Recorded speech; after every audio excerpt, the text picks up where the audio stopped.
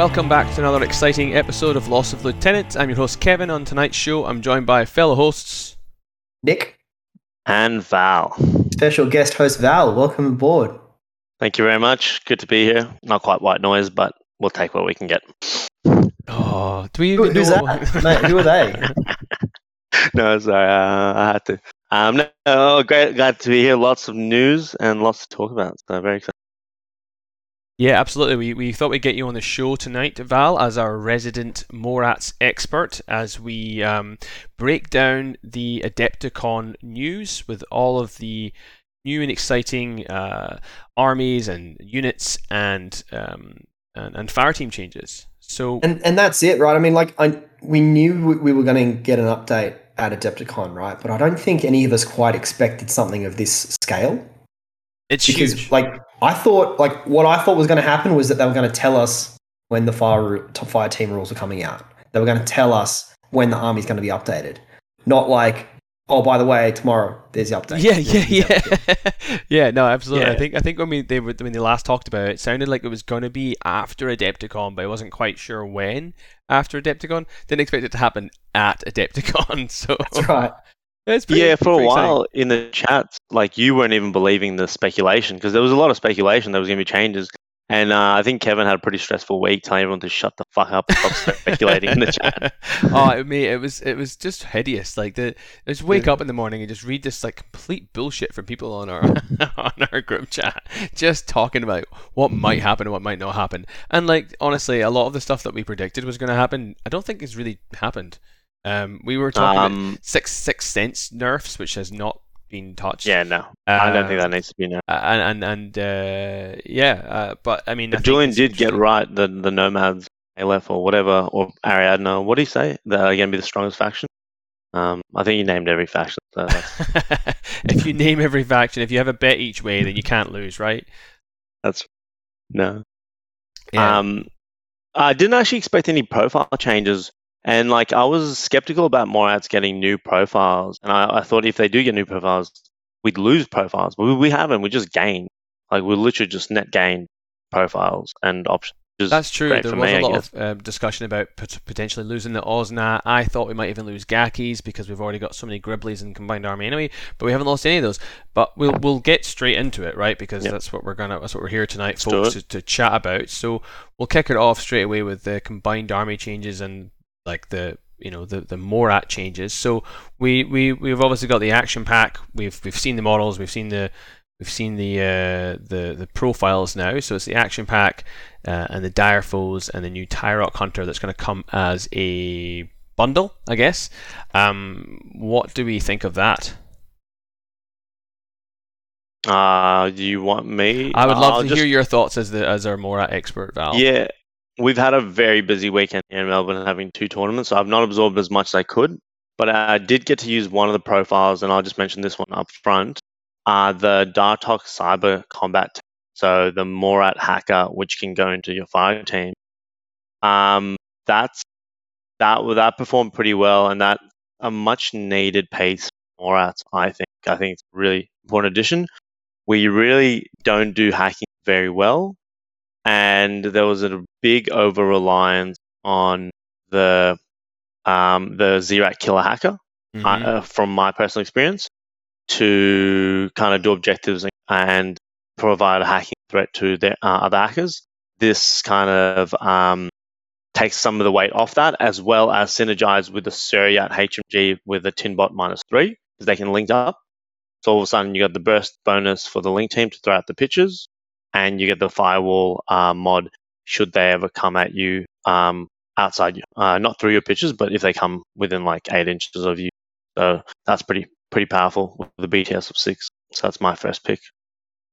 Yeah, no, I think absolutely. I think when they released the profile on during Adepticon or in the lead up, that the Morat week, then when the Dartok came out, that I think for a lot of people was the standout profile, not just for Morats but for Combined Army in itself, because that's a 25-point hacker with the upgrade Trinity, which is always the best kind of hacker, right? If you can have a hacker with Trinity, for 25 points with pictures. 21.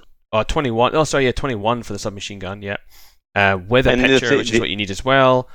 It really competes at this point with Bit and Kiss. Yeah, that's right. That's if huge. you're a vanilla combined player, like that's incredible. If you can compete with Bit and Kiss, that just shows how good a hacker this is. And for Morats, definitely a much needed hacker.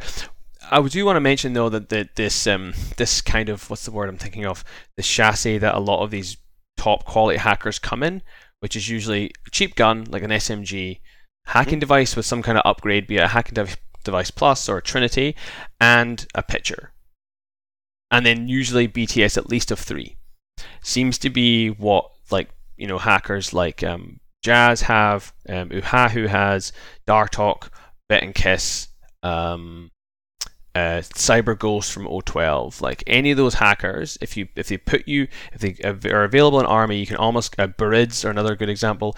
Any of those units that can get into your army, you'll put them in there because they're usually just gold to have Well in designed. there. Yeah, it's because they broach 2 hacking devices in one effectively, so that's what makes them so useful. The other thing with the Dartok is it has dogged, so you can, if you get unlucky, you can keep going with that. Because like on the weekend, I faced an Azura and I killed an Azura with this because my opponent misdeployed it, and I just spent 7 orders nuking the Azura. And usually it wouldn't be a great idea, but the thing is, I'm like, well, if I get unlucky in one of these fights, I can keep going. And yeah, keep going. And it has the important addition of being veteran as well, which means it can't be isolated. So against hackers that don't have a Trinity upgrade, something like Uhahu, which is something I ran on the weekend, all I can do is carbon at you, which doesn't really do any good. It doesn't stop you from hacking me. And it's not. No, like BTS 6 is nothing to be scoffed at either, right? That's massive. It's huge, yeah, huge for a hacker. When you can't be isolated, the only hacking program that's coming in from a regular hacker is Carbonite, which is only damage 13. 13 double action, yeah. So really, you're taking it at damage 7. Yes, effectively because of your BTS. Yeah, and then if you can launch a pitcher upfield, you're basically BTS 9 because you're hacking through your repeater, or someone's hacking you back through your repeater.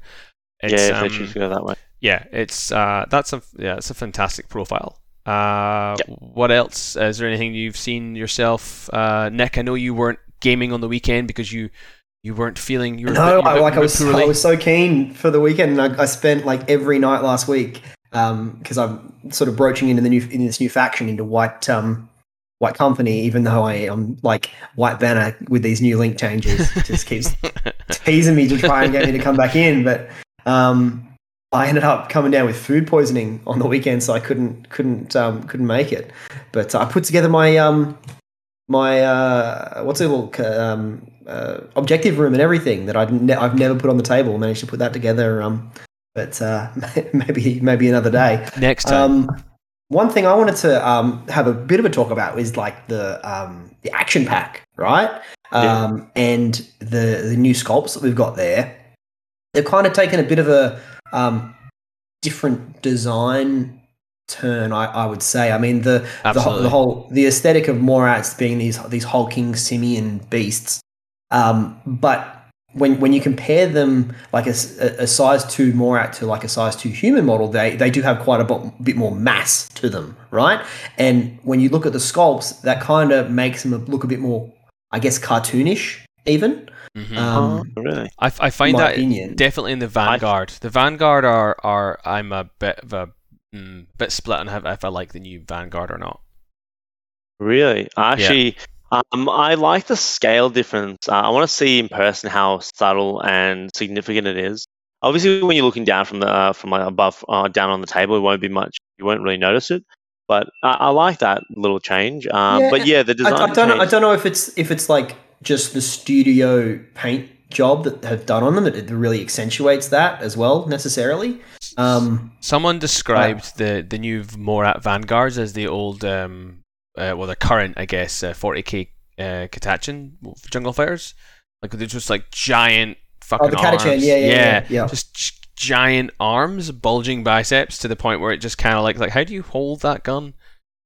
Yeah, okay. I have to have a closer look. Yeah, I have. Like I said, I I've tried to absorb as much as I can, but it's been a busy weekend. What I do like about the new direction on the Morats, and you don't obviously see this on the things like the Zerat and the Raktarak because they have a lot more armor, but the unarmored or lesser armored Vanguard, I do like the changes to their face, how their mouths are much bigger. They've got this kind of if you compare it to the old Morats, who you would say looked more monkey-like. These ones definitely have a bit more of an alien. They look more alien. Bit more alien, yeah. Like they look a lot more menacing, a lot more kind of, I don't know, just generally more alien looking. Still has that same aesthetic, but the changes to the faces with that bigger mouth kind of reminds me of, what is it, Baraka from Mortal Kombat? Yeah. As opposed to Baraka. before, which looked a bit more gorilla-esque. Yeah, they're very much Oni. Sorry, I had to leave the conversation for a sec. Something was beeping in the kitchen. But the one thing I like, I love the new Raktarak. I absolutely, because he's got BTS 6. He's always had BTS 6, right? But now he's got all the pipes coming out and the cloak. He just looks awesome. Anything with armor and a cloak right now is real good looking. Like, I think it just it looks very nice. They nail it every time. What about standout models for you guys in terms of just visually from the Morats? Anything that blew you away? For me, not anything that blew me away in that action pack.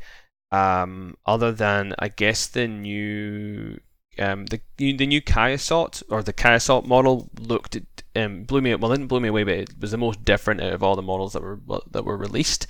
Yes. Because it's that big rectangle blade. Yeah. Yeah, that's awesome. Yeah, so that looks cool. I like that a lot. What was the other one we saw? I guess the Tyrock Hunter looks cool too. Yeah, absolutely. That looks cool. I thought the HVT or whatever they're called. The Zabuk, yeah. Yeah, that looks pretty nice as well. Stats wise, like I said, that one's pretty interesting profile wise because it gives power -9, so close combat -9. Oh yeah, it's a pretty basic profile, but I guess if you could chuck it in a Vanguard link, perhaps, or something kind of link, it could be quite useful. But I think if you do the maths on a like average DC specialist, which is close combat, we'll just use the ninja because I think that's a pretty good standard. Close combat 23 with martial arts, so it goes up to close combat 26. -9, that comes down to the -9 is huge. Yeah, the -9 is huge. So you get odds even on a ninja with that profile. So it'd be 18s versus 17. So that's just interesting how they've designed that. Actually, like that fight. I'll tell you what I did really like is the new Anyat. I think the new Anyat looks really good. It's good. Good model. The Dire Foes. Yeah. That was pretty psyched for. And the fact as well, it comes with Korax Hashed, who's a Shazvasti model, so that's a cool direction that CB have taken rather than Red v Blue. It's kind of both two combined army models, which it's totally fine, right? There's no reason why they wouldn't be fighting each other, but it would be interesting to find out the backstory as to why they're fighting each other. So I'll be keen to read up when that kind of comes out, or unless it's already come out, I haven't read it yet. I think they'll be in part of the book. I think that's part of the story evolution in the book of Raven Eye. Yeah, I think a Zabuk is returning triumphant with her trophy, the head of an escaped slave. However, she doesn't know that this head belongs to a specular agent who has taken the place of a human administrative clerk without anyone's knowledge. The secrets contained in the Shazvasti agent's cube could be the triumph for the Shazvasti in front of their leader, the EI. But first, the raiding party, led by Hashed, must secure the Zabuk's trophy, and that's something that neither Anyat nor her team will abide. Ooh, some internal politics going on in there, eh? Do like it. Yeah. So I've just read that off the product description on the store page. Very nice. That's excellent. Yeah, that's cool. I really like that. So that definitely gets me excited for reading a bit of Raven Eye. Going back to profiles though. You talked about the Dartok, but I think we need to talk about the Kaitok. Yep, go for it. Yeah, you guys can lead this one. Because that guy is what this thing, holy dooly. Yes, please. I'm really curious, actually, while we're on it. I want to hear from both of you how you guys would play this profile, because you guys don't play Morats. I'm really curious to see how you guys would play it, because I I think I know how I'd play it. I was just wondering. It's a Yeah, what 22. you It's a got. 22-point armor 5 2-wound warband. What's not to like? As far as I'm concerned, it what I like about it from a design perspective, first of all, not just like how I'd play it in the game, but CB have taken your typical S5 armor 5 heavy infantry, which we get in a lot of other factions. Sogarat, the O12 one, I've forgotten his name. The Alpha Seed, all those profiles that are kind of gun platforms. They have an HMG or a Feuerback or some kind of like shooty gun, and they kind of their whole purpose is to stand and just take bullets and kill things. That's what they do. This thing doesn't do any of that, really. I mean, it kind of does, but let's just ignore that profile for a second. Let's look at the profile that I think I personally look at and go, yes, this is the profile I'll be taking. Is that the chain rifle profile? Yep. +2 burst, chain rifle, flaming spear, heavy pistol, +1 burst. That in Morat, in like looking away from Morat, just looking at combined army, I see that as an upgunned, like not quite a Dadaradze, but some kind of piece that you can push into the midfield and not really care if it dies. Because it's 2 wounds armor 5 with 6-2. Right. That 6-2 move dodges on a 14 with a 4-inch dodge, so it's basically getting the 6-4 move. And it's the sort of thing as well, right? You can stand for 20. It's 22 points, so it's not particularly expensive. Mm-hmm. You stand that up if you're got the reactive turn, you have that standing up in your deployment zone, right? Mm-hmm. The range bands on the Flaming Spear aren't bad. They're like same as HMG range bands, so you can still shoot at stuff. And 2 wounds armor 5, like it's going to take a lot of hits. Yeah, absolutely. I compare this profile to being a Shaz player, the Jaith Cutthroat, which is the same. It's 3 points more for a similar, well, not quite a similar loadout, but similar kind of idea where it's like chain rifle +1 burst. It's kind of designed to get up in your grill. This is the same points for a much tougher model that you don't really want to get close to. Okay, it doesn't do close combat, but it has a weakness. It does close in support, and it is hackable because it's only BTS 3 being heavy infantry. But that profile in vanilla, I really, really like. In Morats, because you can link them with, like, I don't know, let's just say fucking everything, because Morats for some reason got this, like, everything's a Morat, everything's a drum. Morat's really strong. Everything got it. And then you would look at something like the heavy rocket launcher, because it's a 24-point heavy rocket launcher, which is really good. Breaker Combi is fine. An Imrat is useful. The Feuerback, I'm like, at that point, 36 points, you might as well just buy the Suryat. Not so keen on that one, but the first 2 profiles, maybe the Breaker Combi, also is fine. But I'd link the HRL. If I was taking the chain rifle and Flaming Spear, I'd probably leave it as a solo piece, because if it's in a link team, that means you only get to shoot the Flaming Spear once because it's disposable 2. And if you bring that up to burst 2, you only get 1 shot out of it. Exactly. Right. Yeah, but like if you got to think about what that, I mean, we'll obviously talk about the fire team options as we go, but or later on, but where is it? Kaitot, right? It counts as a Morat, so you can chuck it in any freaking link you want. Yeah, it's versatile in that, but so you can talk about in specific profile wise. If I was looking at the chain rifle Flaming Spear profile, that's the sort of thing that I'd rather have by himself being a pest. The thing is I'd be thinking about is you could chuck one of those into a Harris. Like you could have the heavy rocket launcher and the chain rifle and then like a third model, and you've got a very serviceable heavy rocket launcher for arrows, and then you can still push up with the chain rifle plus, like, now it's burst 4 in the active turn. Now interesting. Like, and if you can get that into someone's, into 10, like 8 inches of something, you come around a corner with a burst 4 chain rifle that's damage 14. No, burst 3. No, it's in a link team. Oh, sorry. In a 2 burst. Yeah. So it starts off with 1, goes up to 3, and then it gets a 4. Right. Yeah. Okay. Sorry. Sorry. In a link. I was reading the +2 burst as saying it had 2 burst, not +2. +2 burst. Yeah. So if you're in a Harris or something like that thing is burst 4 in the active, and then even the heavy pistol is burst 4 in the active. 4. right? Yeah, the so heavy that gives pistol somebody a burst is very shitty arrow fork because you've got damage. Because also BS attack plus 1 damage. There's damage 14 chain rifle, damage 15 heavy pistol, and then you're armor 5 and 2 wounds. And because you're in a link team, you're still getting cover. So you're just kind of like make a bad choice. I'm going to be coming back for another round. For 22 points, it's so good. It's beautiful. I love it. And the other thing, though, it has shock immunity, right? So it has shock immunity. I'd hope so with 2 wounds. I'd hope so with 2 wounds. So I think with that new Rindak emergency brigade would be a decent synergy with a Kaitok and something else in the midfield, maybe a hacker or whatever, or anything. You want to talk about or something? The Rindak? The Rindak FTO. Okay, yep. No. I'm just talking about seeing that synergy there, because I think the Kaitok having the shock immunity, having 2 wounds, he's gonna if he falls out of the link, he obviously has frenzy. That's really important to remember. That's his big weakness. Frenzy's his big discount. That's where it's coming from. It's a weakness. So it's a weakness, kind of a weakness. It's a big weakness.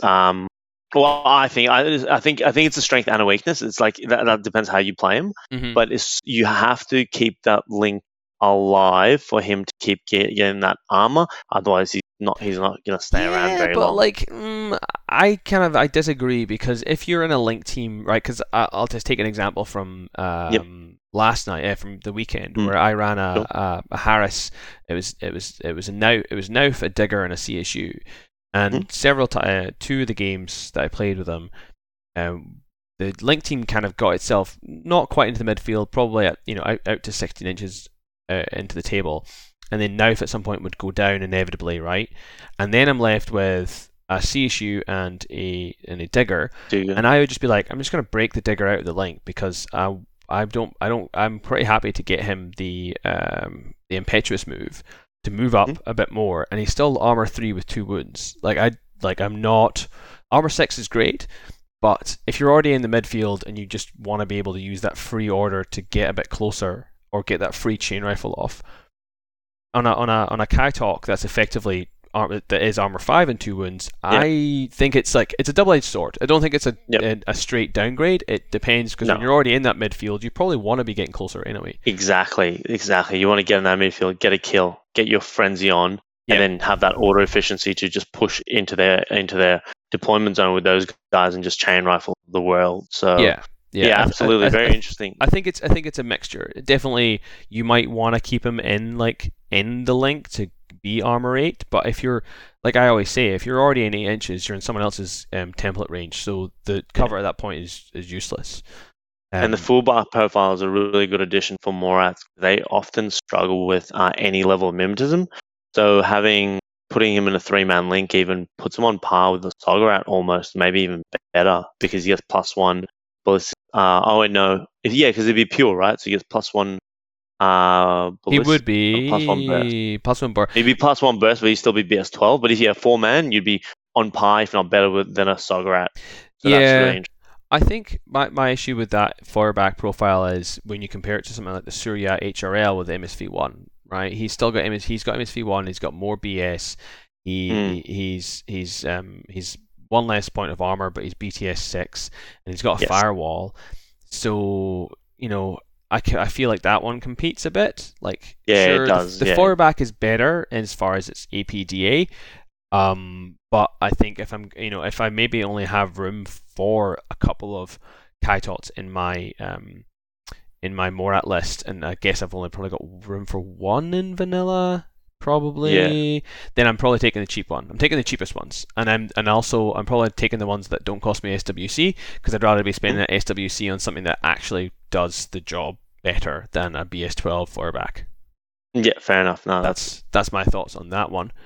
Anything else on Morats? I mean, I guess overall, because Val, you played 6 games with them on the weekend, or 5 games with them on the weekend? I didn't use them day 2. Day 2, I was on Sunday when I was running the tournament. I just pulled out some Imperial service, had a fun day. But I played them 3 games on the Saturday. They did well. I didn't really benefit too much of the changes. The 2 things I benefited from was the OzNat link team giving me regular orders, really crucial, big change there. And the Daktok The hacker. Hacker, the one Yeah. I mentioned. Yeah, those two did work. So those were the two things that I really felt. But overall, I think Morats are really strong right now. I think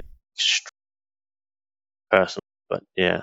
Yeah. But that means I have to put them down. But anyway, what about you guys? What do you guys think? Well, I didn't get the pleasure to play against Morats on the weekend, but I think I was kind of talking to myself or talking to somebody recently about the changes, not the changes, but the recent sectoral updates that have happened from CB, and I've sort of said I've been generally kind of lackluster on a lot of the releases. The last release I was really excited about was Shaz, and I got a little bit excited for Cosmoflot until I stopped being excited. But this release has gotten me excited, and it has gotten me keen to try Morats out. So that's good.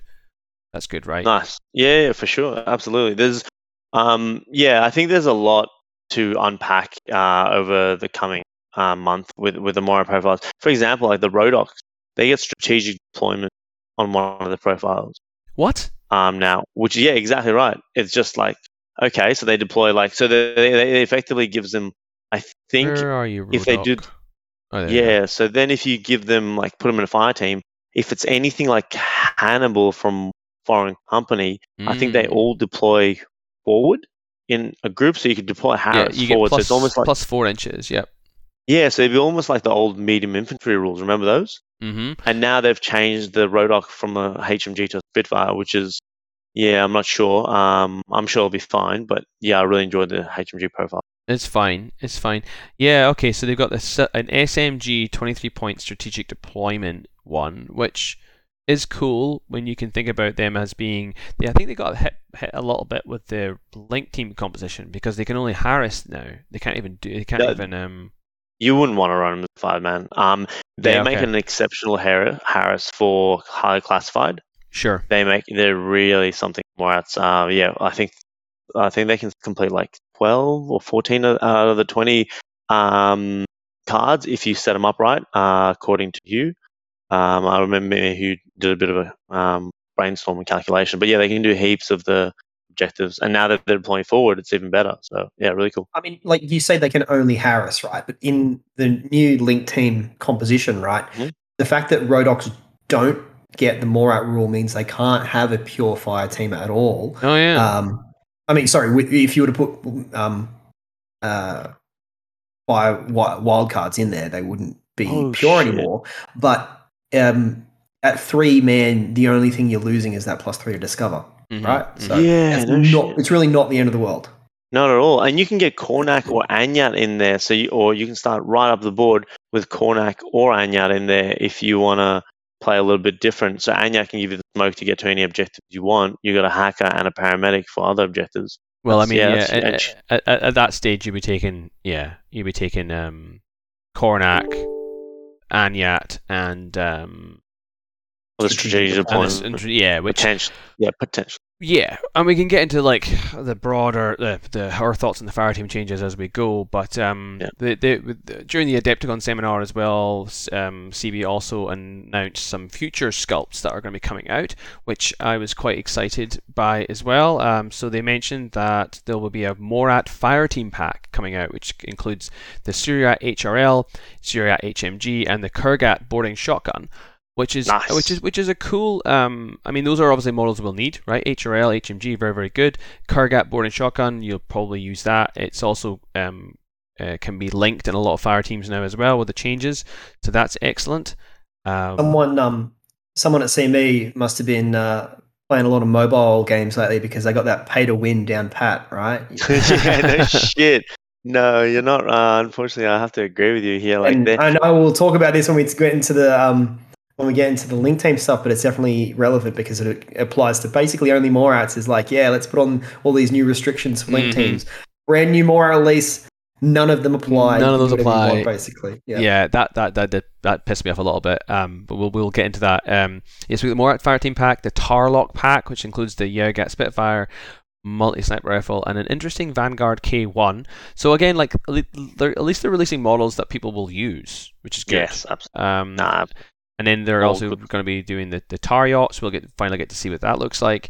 The Rendak, which you spoke about, and then as well, we'll get a new resculpted Dadarazi, which are great. Kornak, which I'm really excited to see Kornak.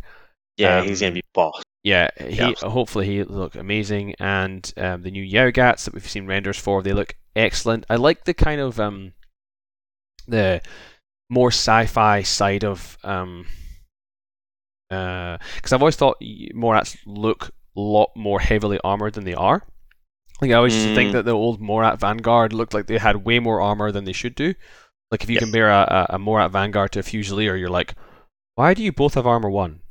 Like at least now you look at the Vanguard, you're like, aha, bare arms, right? Yeah. Armor 1, that makes sense. But you look at the Yaogat and they're like, I think they're armor 2 or 3. 3 no, maybe? armor 3 armor and 3. BTS 3. Right, which now and you look at that and you're like, yeah, okay, they're pretty bulky. They and then the new Bull Track, which is the new tag, a fucking another new tag for Combined Army. Like, haven't even seen it yet. You haven't even seen it. Haven't even I mean, haven't even absorbed portable autocannon, hypermagnetic. Why do we have you on the show again? What's going on? Like, no. I gotta say that Bull Track looks dumb.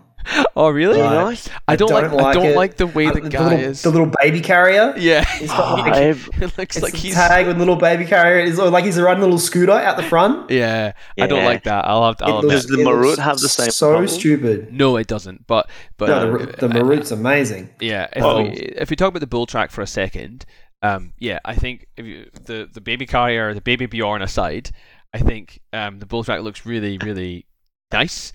It's different. It's a bit more lithe looking. It reminded me of General Grievous. Like he just seems to have a lot of arms going on. Like there's just like kind of Obi-Wan.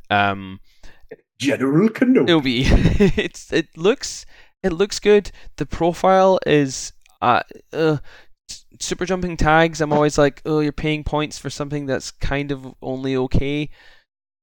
NCO is good. The HRMC is good. The portable autocannon is fine, I think. Right? I don't know. Absolutely. BS13, by the way, though.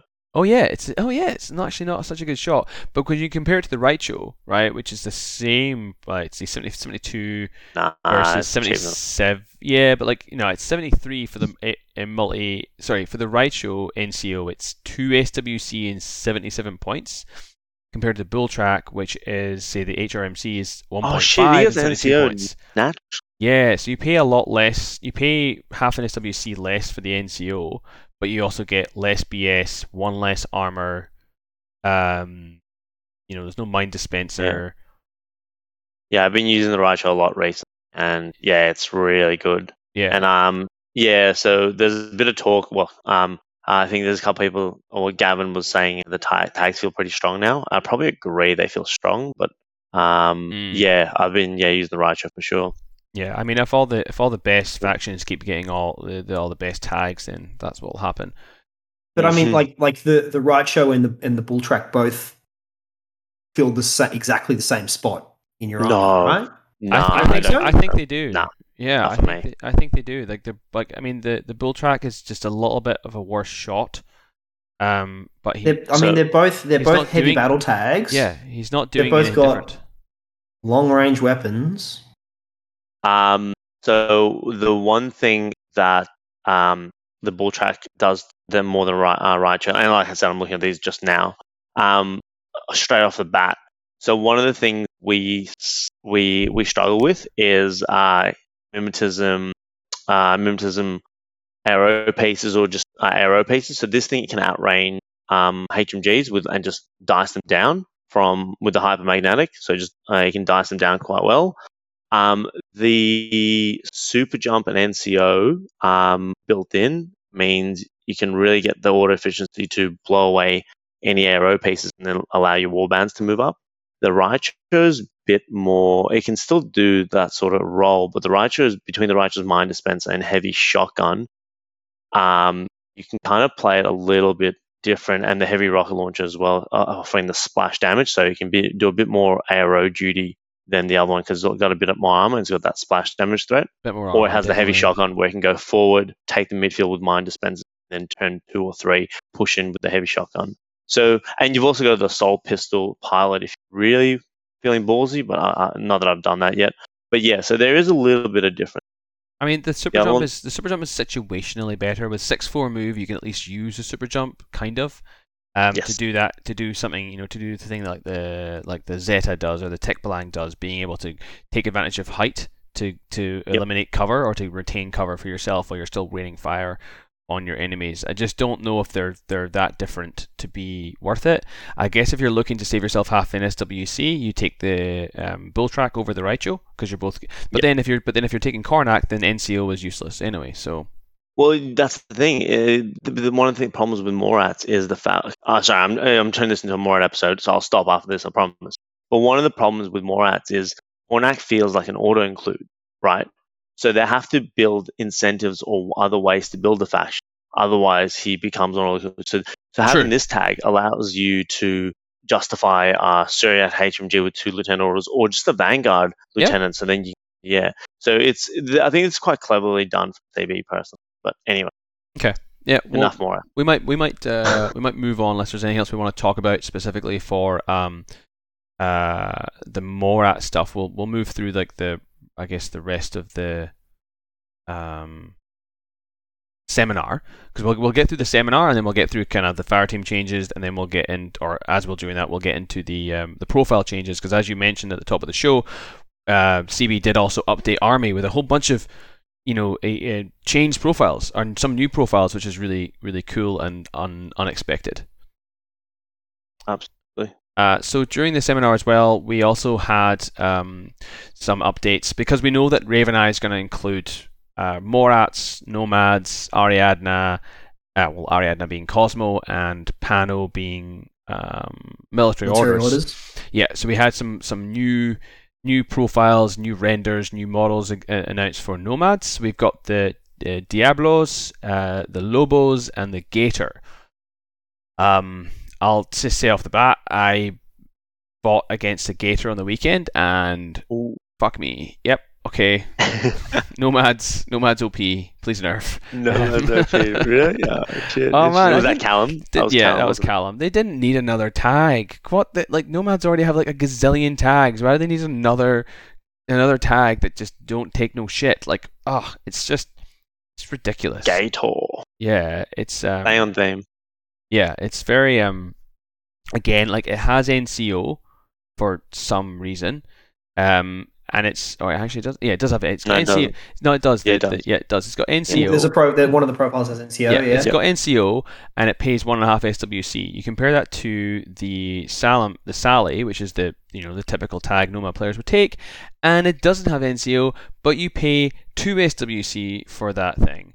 So now Nomad players have a cheaper tag that does just as much work as the Sally does for the same price. It's got a different gun. I mean, it does have a different gun.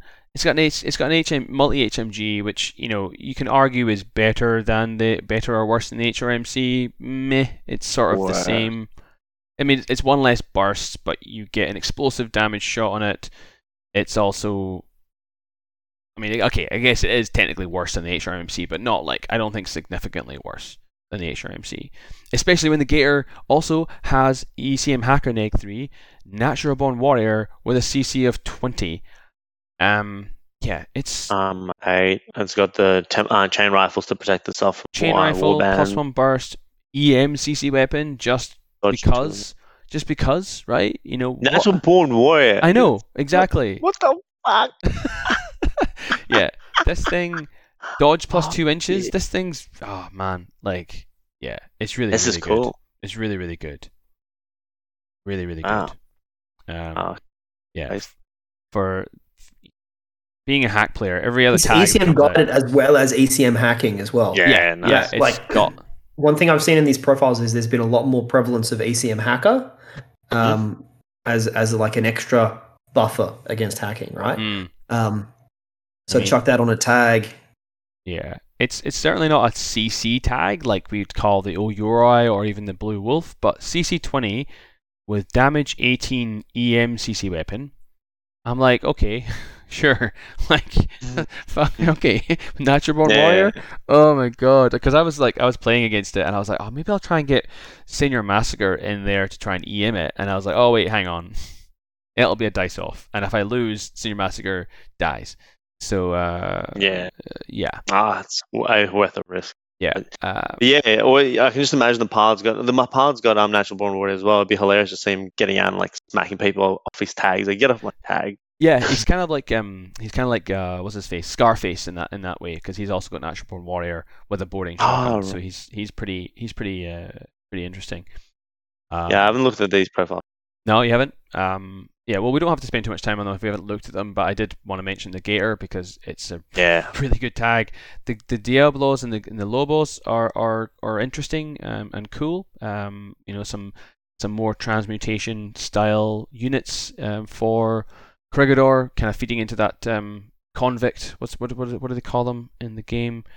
Some kind of like the Jaguars, the Lobos. Yeah, they're like gang affiliated almost. It's the correctional fire team. That's right. Yeah. So it's the keyword correctional fire team. Yeah. So they've announced them. We haven't seen models for them yet, but we have seen like renders, I think, and some artwork, and lots of memes for the Gator. So that's cool. Good time to be a Nomad player, but I don't think there's ever been a bad time to be a Nomad player. That's fine. I'll take my. I'll take that elsewhere. Yeah, my soul elsewhere. Ariadna, so Cosmo, another major player in the new book, had like, to me, right, this Cosmo update feels like it's Cosmo version 2.0, right? Right. Okay. Like, yeah. They've gotten. It's like there was when I was looking at when I was looking at all the updates. It's like it's Cosmo. All these new units. They get a tag. Ariadna can in tags. First they can in place, and now they can in tags. What's going on? This thing. Yeah, let's just skip to the chase, right? Let's talk about the Chernobog, which I feel like I've watched Witcher recently, and I believe that's a monster in The Witcher. Chernobog. Hang on. Witcher. Yeah, it is a thing. Yeah, Chernobog. Yeah, it's like a what do you call it? Mythical creature. Very cool. That is, a Chernobog is the god of bad. It's the black god of bad fate, worshipped by Polobian Slavs. He is first mentioned by Helmund in the yada yada yada. He's like god. Very cool. Yeah, cool. There you go. Mythology behind that. That's really nice. So yeah, this thing is cool. I believe you might have seen it on the weekend. Val? I saw it destroy our new player map. Yes, that's right. Oh no! Oh no! Yeah, so Julian brought that and another tag to our event, and yeah, I didn't see it in action too closely, but yeah, it did pretty well. So I won't add any spoilers, but yeah, effectively, it did really well and looks good. Yeah, a sub 70 point APHMG. That's armor 8 with effectively 3 wounds. It's like it transmutates in a typical Ariadnan fashion. Yes. But for its point cost, it's pretty good. Is that the one you go with? You reckon the 65 point, not the 72 with a HRL +1 burst? +1 burst HRL. I mean, sure. I think if you like burst 2 with a template's not bad, but I mean it's the same range bands as the HMG, so it's. Well, it'll be burst 3. Isn't it? Burst 3 in the active, so. Yeah, sure. Sorry. Yeah, so yeah, definitely. I agree. I think because it's got that ability to splash, it could be really useful as a bit of a aero piece, like especially if people aren't expecting it.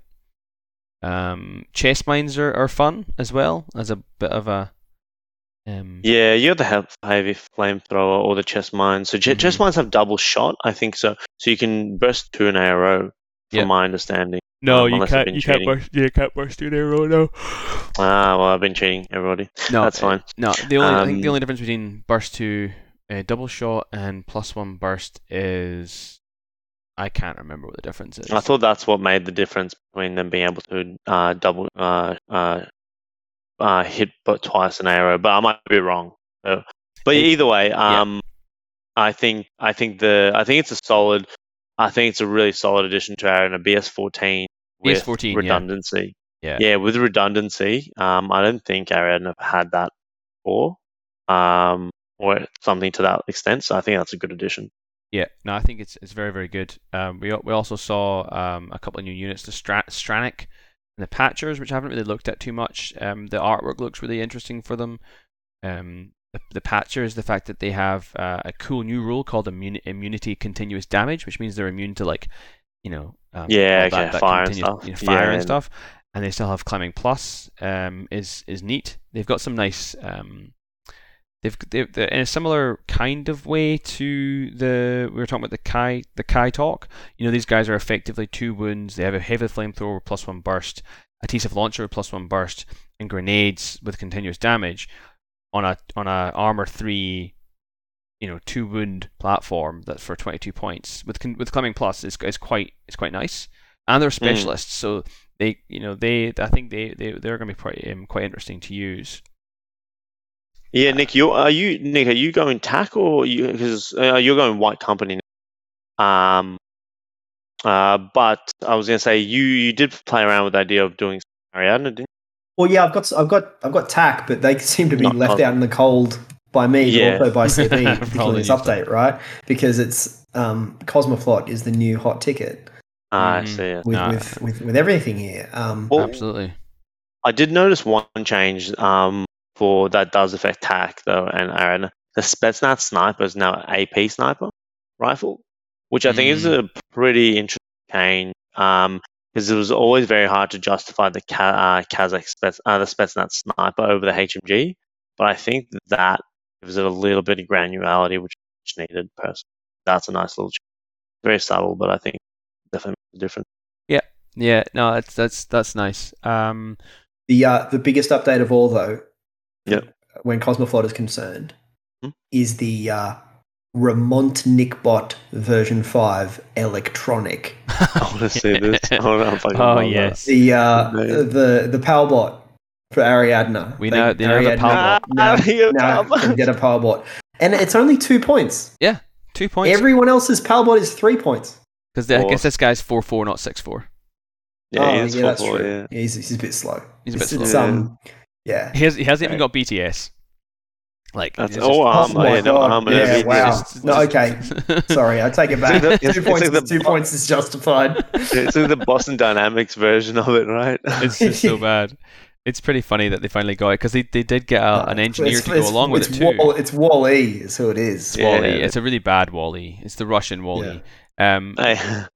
Mechanics is the engineers that they're going to be carrying along with that as well, so it fits in there for a 17-point engineer with mine layers and EM grenades. With mine layer and EM mines. Finally, some more EM mines for Ariadna, so that's good. Yeah, getting a little bit. I guess we're going to end up doing this, aren't we? Just going to end up going into all the new other stuff as well as the stuff that was announced.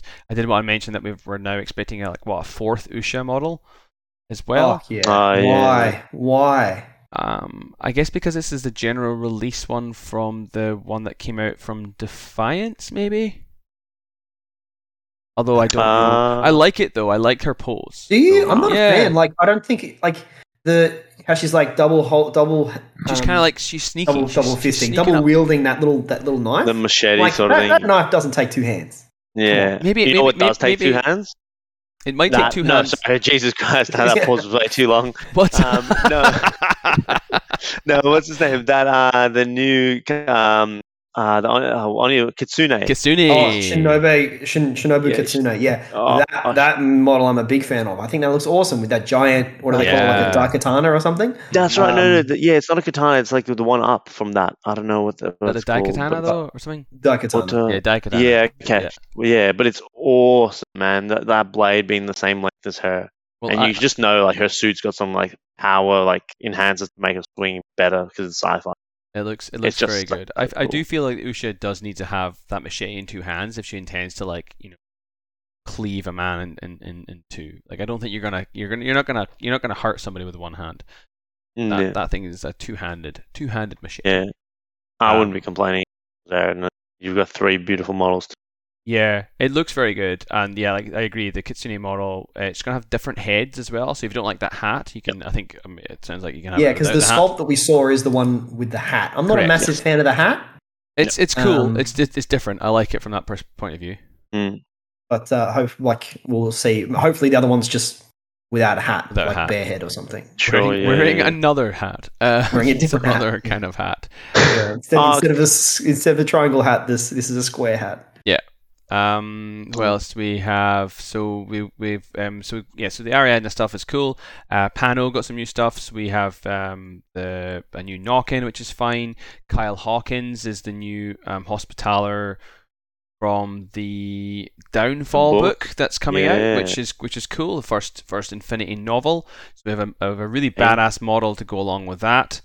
By all accounts, it's a good profile. I don't know too much about it other than it being a Hospitaller It's got specialist. frenzy, so it's got that frenzy discount while being a wild card or whatever. So, and then we've got these definitely. military orders curators who are going to be replacing machinists in military orders. So, that's cool because the profile is exactly the same. I faced my first curator on the weekend, and even though it's not nothing to write home about, it literally passed I think 9 armor saves. Against it was like in the final round of the event, and I just needed to kill it because I'd already taken down a few of Phil's remotes, and I was like, I'm just kill this thing, and then it can't heal up its Bulletier and its Evo Hacker, and literally 9 saves like later this thing's still fucking standing. And at the end of the game I was like, I should have just walked into, because I was trying to kill it with Fiddler and one of the jackbots. And like he just either kept dodging or he kept passing armor saves. And in the end, I should have just walked into CC with it and just slapped a decharge on it. But I kept shooting. You're obsessed with that Fiddler, eh? Yeah, I kept shooting it with a breaker pistol and shooting it with a Vulcan shotgun, and it just didn't die. So anyway, yeah, those creators are made of tough stuff.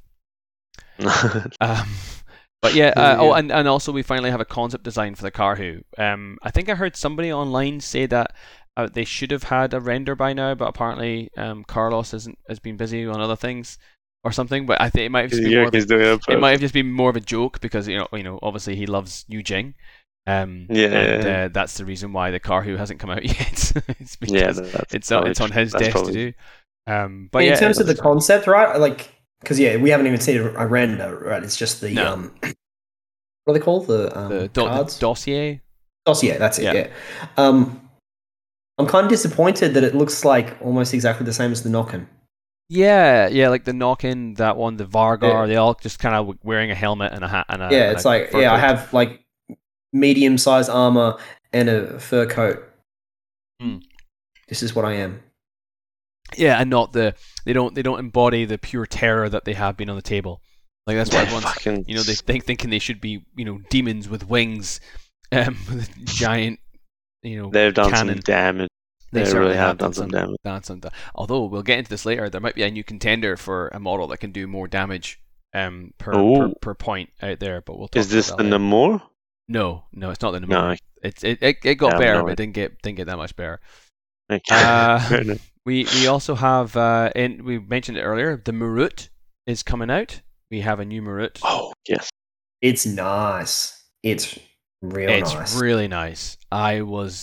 That was a model I looked at. That was one of the few models I looked at and went, wow. Yeah. That's really nice. Like just the sharp lines and angles on it. It's like this looks like this is the type of thing that would be created by Aleph as their avatar of destruction kind of thing. And it still has a menacing look to it. It's like sleek and as well defined as it is. Like I don't know why. I think I have to bring the photo up again, but there's something about its face that looked just It looked like this is the Avatar killing machine. This is what we made this thing for. It's here to kill the Avatar. Had one purpose. Yeah. Right. And it looks really really nice. So that's good. What else do we have? A few other things. We got the new Wolfgang release. It looks fine. Tian Gao. Nick, are you excited about the Tian Gao? Not really. I mean, maybe because I've just never run them. There's not something I've been drawn to. I'm not sure why, but they've just never really fit into any of my lists. But I don't know. It feels like like I get that it's like 0G floating around space, and that's why it's got like the jetpack type things, but it's kind of leans a bit too far towards trying to look like a drop troop when it's actually not. Yeah, Yep, yeah. gotcha. I think in the seminar, Carlos said that they were the concept was like they're kind of like the secret agent, where they Yeah, and like I thought that whole concept was really cool. How Yeah. it's like they're floating through space, then they board like a spaceship, then zip out their suit, and they're in like a ball gown or something. Mhm. And that was pretty cool, but That's doesn't necessarily gel with what the model. No, is exactly. doing. It looks nothing like what that would be. Yeah, it looks like Solid Snake before he gets to the island. You know, he's just all kitted up, and then he doesn't take a suit. Like James Bond when he's in the submarine before he gets out of the submarine. Exactly. You want to play him when he's out of the submarine, not in it. Have we failed to mention the patches, the Buzz Lightyears of, or did we mention that? I literally mentioned them because they've got they look. I didn't actually mention that they look like Buzz Lightyear, but I did mention that the profiles look cool. Yeah, all the new player, one of the new players, Geelong is like, that I can't wait to play him like Buzz Lightyear. No, that's a really good actually point. I think that's good. I think people were expecting them to be engineers, and we're kind of annoyed that I they was weren't. surprised. I mean, they're called when they weren't patchers. an engineer, because they're like structural response team, right? These guys are supposed to be out on the outside of the spaceship fixing things. Yeah, and they've got Climbing Plus, so they kind of like, I love an engineer or a doctor with Climbing Plus because it can just get to where it needs to be on the table to heal or repair where it needs to be. So yeah, no, that's a good point. I did forget to mention that they aren't engineers. Yeah. Other than that, we've got a new Blue Coat, and of course like the Raven Eye officer, who's one of the major releases for Raven Eye, who I like. The profile's fine. I think it's really useful. I think it's a really good profile, but it's not particularly exciting. I think like anything that's 12 points with EM mines gets my vote. That's really, really good. But other than that, it's a specialist. It's 12 points. It's got he's got his lieutenant option in some factions. I'm looking at him in Cosmo at the moment. Doesn't have lieutenant options in Cosmo, but he does in O12. O12 is really useful because other than that, you've got Blue Coats or you've got Kappas, but you have to pay an SWC for. He is so they kind of needed an extra LT option. Yeah, and you had a mine layer as well. Yeah, the lieutenant option has SMG, EMRAT, Flash Pulse, EM mines. That's really nice, and mine layer. So he's able to defend himself. Yeah, the EMRAT is useful in something like Starmada, where you can go into a link. You've got a cheap unit with EM weapons that people don't want to get close to, and he's a specialist. So yeah, he's solid. For 12 points, anything with EM for that price, perfect, really, really good. And that's mine layer without an SWC cost as well. Good pickup. Really good point. Yeah, no, definitely. And it also might mean that, because I think I was looking at a Starmada list today, and one of the issues that Starmada have is kind of their lieutenant options, and it means that you often have to rely on taking Cho. To kind of hide your lieutenant. Well, not hide your lieutenant, but have the chain of command. But the fact that in Starmada, Raven Eye officers are AVA 2 and don't cost you SWC and are 12 points, you can take two of them. You can take the LT, and you can take the non-LT version. And as far as I can tell, they're exactly the same profile. And like 12 points as well. 12 That's points. The same price as a line Kappa. Exactly. Yeah. 12 points. Yeah. So you can have there's two. No reason that you wouldn't take two. Yeah, and you can now have two. You don't have to bother with Cho for 20 points. You're saving yourself 8 points, and you're getting two mine layers, 2 forward observers, with who can defend your DZ extremely well. Yes. That's I'm looking at the lieutenant option. Those are amazingly priced. 12 points. Really ridiculous. Mm-hmm. Yeah, because I'm looking at the Starmada lieutenant options at the moment. Kappas, Zetas, Knights of Santiago, Hector, Cho, Blue Coat, Saladin, and Raven Eye. Yeah, Raven Eyes can't. Yeah, so I think the LT option's only for O12 and MO. We've just lost Val. He's disappeared, but I'm sure he'll be back. Do we have him? Do we have them for MO? I'm assuming there won't be a LT option for MO. No, so it'll just be O12. But that's cool. That's good for O12, and specifically, and more specifically, Starmada. Okay, well, moving on. We have the very exciting announcement of the Gen Con Battle Pack release. Yeah, so next Code 1 pack is going to be Aleph versus Haqqislam. Haqqislam. Which And we then, called it. which Yay. yeah, that's right. Which is Assassins versus Steel Phalanx, which is pretty cool. Yeah, this is long overdue. This is great. Really excited about this. Yeah, because like Steel Phalanx has always been a popular faction, right? The whole idea of like ancient Greek heroes in a sci-fi futuristic setting has always engaged people. To finally update those sculpts and bring them to the modern standard, I think that's a great thing to do. Yeah, they've been needing an overhaul model-wise for a while. Yeah, I don't know if I'm back or not. You are back. Released. Yeah, sweet. But yeah, I was gonna say one of the big selling points, one of the great selling points when you're into it is the story of like the Steel Phalanx, how they bring back all these Greek legends and stuff like that. I think so. It's nice to have them. Yeah, definitely. So obviously, this is like pure speculation. It's going to be called Operation Black Wing, and we can fully expect some new Steel Phalanx units. Just in the nature of like how CB do releases, like they're not just gonna repackage them with new models. There's definitely gonna be new units. 100%. They're all gonna be redone. Yeah, I mean not just redone, but I mean there's gonna be new profiles. Oh, new profiles, not just new sculpts. Not just new sculpts, but new profiles. We're gonna have, there's gonna be some kind of new thing. I don't know what it is. Yeah. Maybe even we'll get Odysseus. Yeah, and. Thor. I don't know the other ones. I don't know. I don't know either. No. All the other. Bellerophon and Heracles, and we'll get. I've been listening to the audio version of Stephen Fry's Heroes, which is all about Greek mythology, and I can absolutely recommend it to anyone who's interested. It's amazing. Right. I've been listening to the audio version, which is also read by Stephen Fry. Who's absolutely amazing. That would be great. I'll have to get. I think meaning to get that. And then on the Haqqislam side of things, we got Assassins, who we know had a big update when N4 dropped, but we've been waiting on profiles to come out for some models that are often used. The Shuji, the Nadir, Yara Haddad. None of those have models at the moment, so we can fully expect those to come out in that battle pack, either in the battle pack or in the Beyond set, whatever it is. Yeah, so that's cool.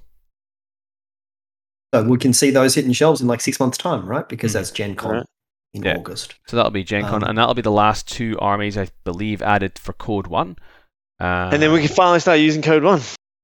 I mean, you've been using Code 1 in your local area.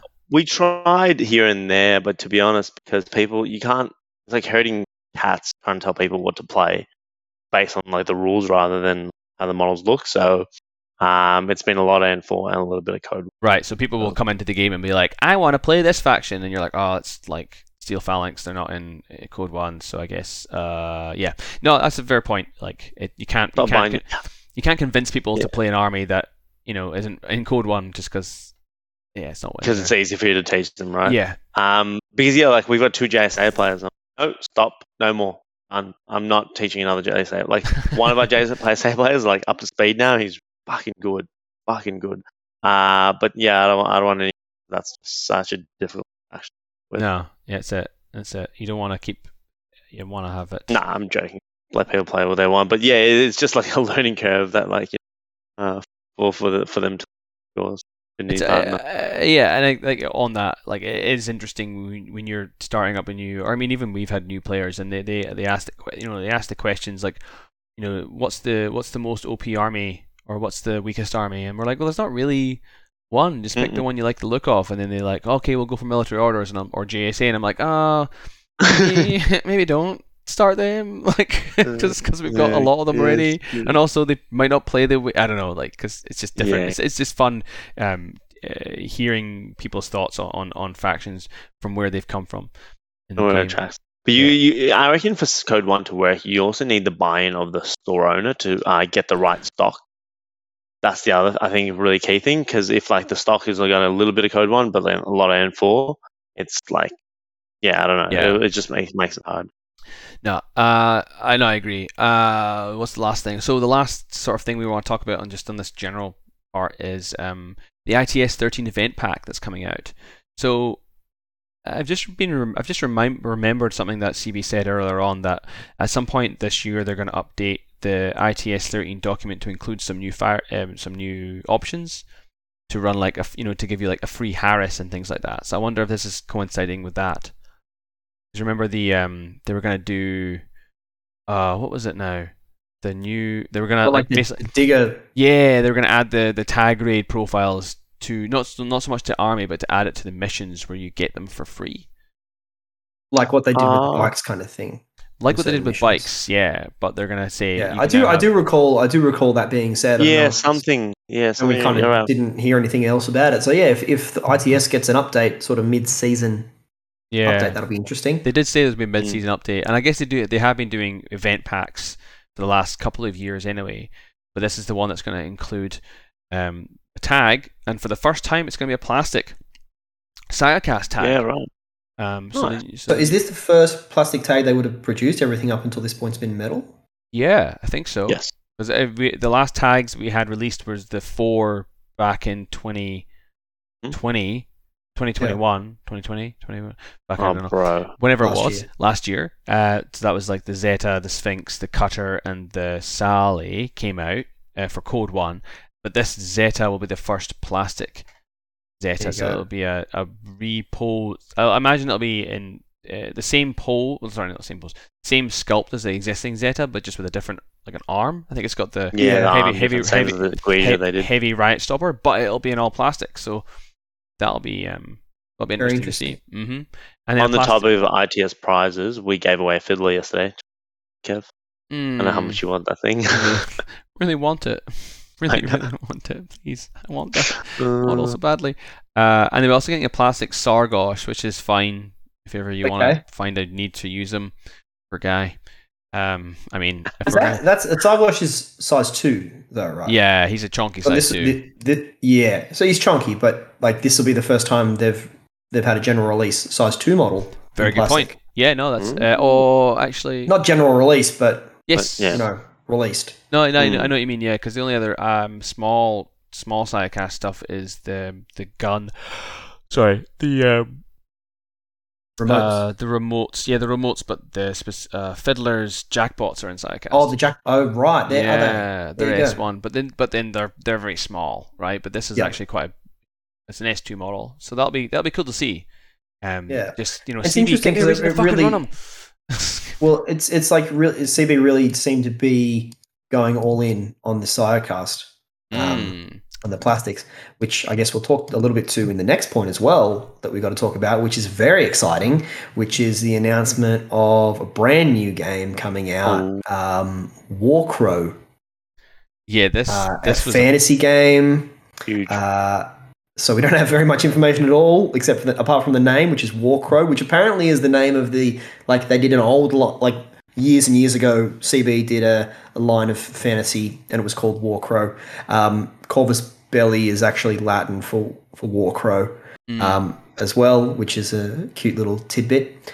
So later this year, they'll be having a Kickstarter, which will be like a dungeon crawl, and then next year it'll be launching into a full-fledged skirmish fantasy game. Skirmish fantasy, that's confirmed skirmish, not... Yep.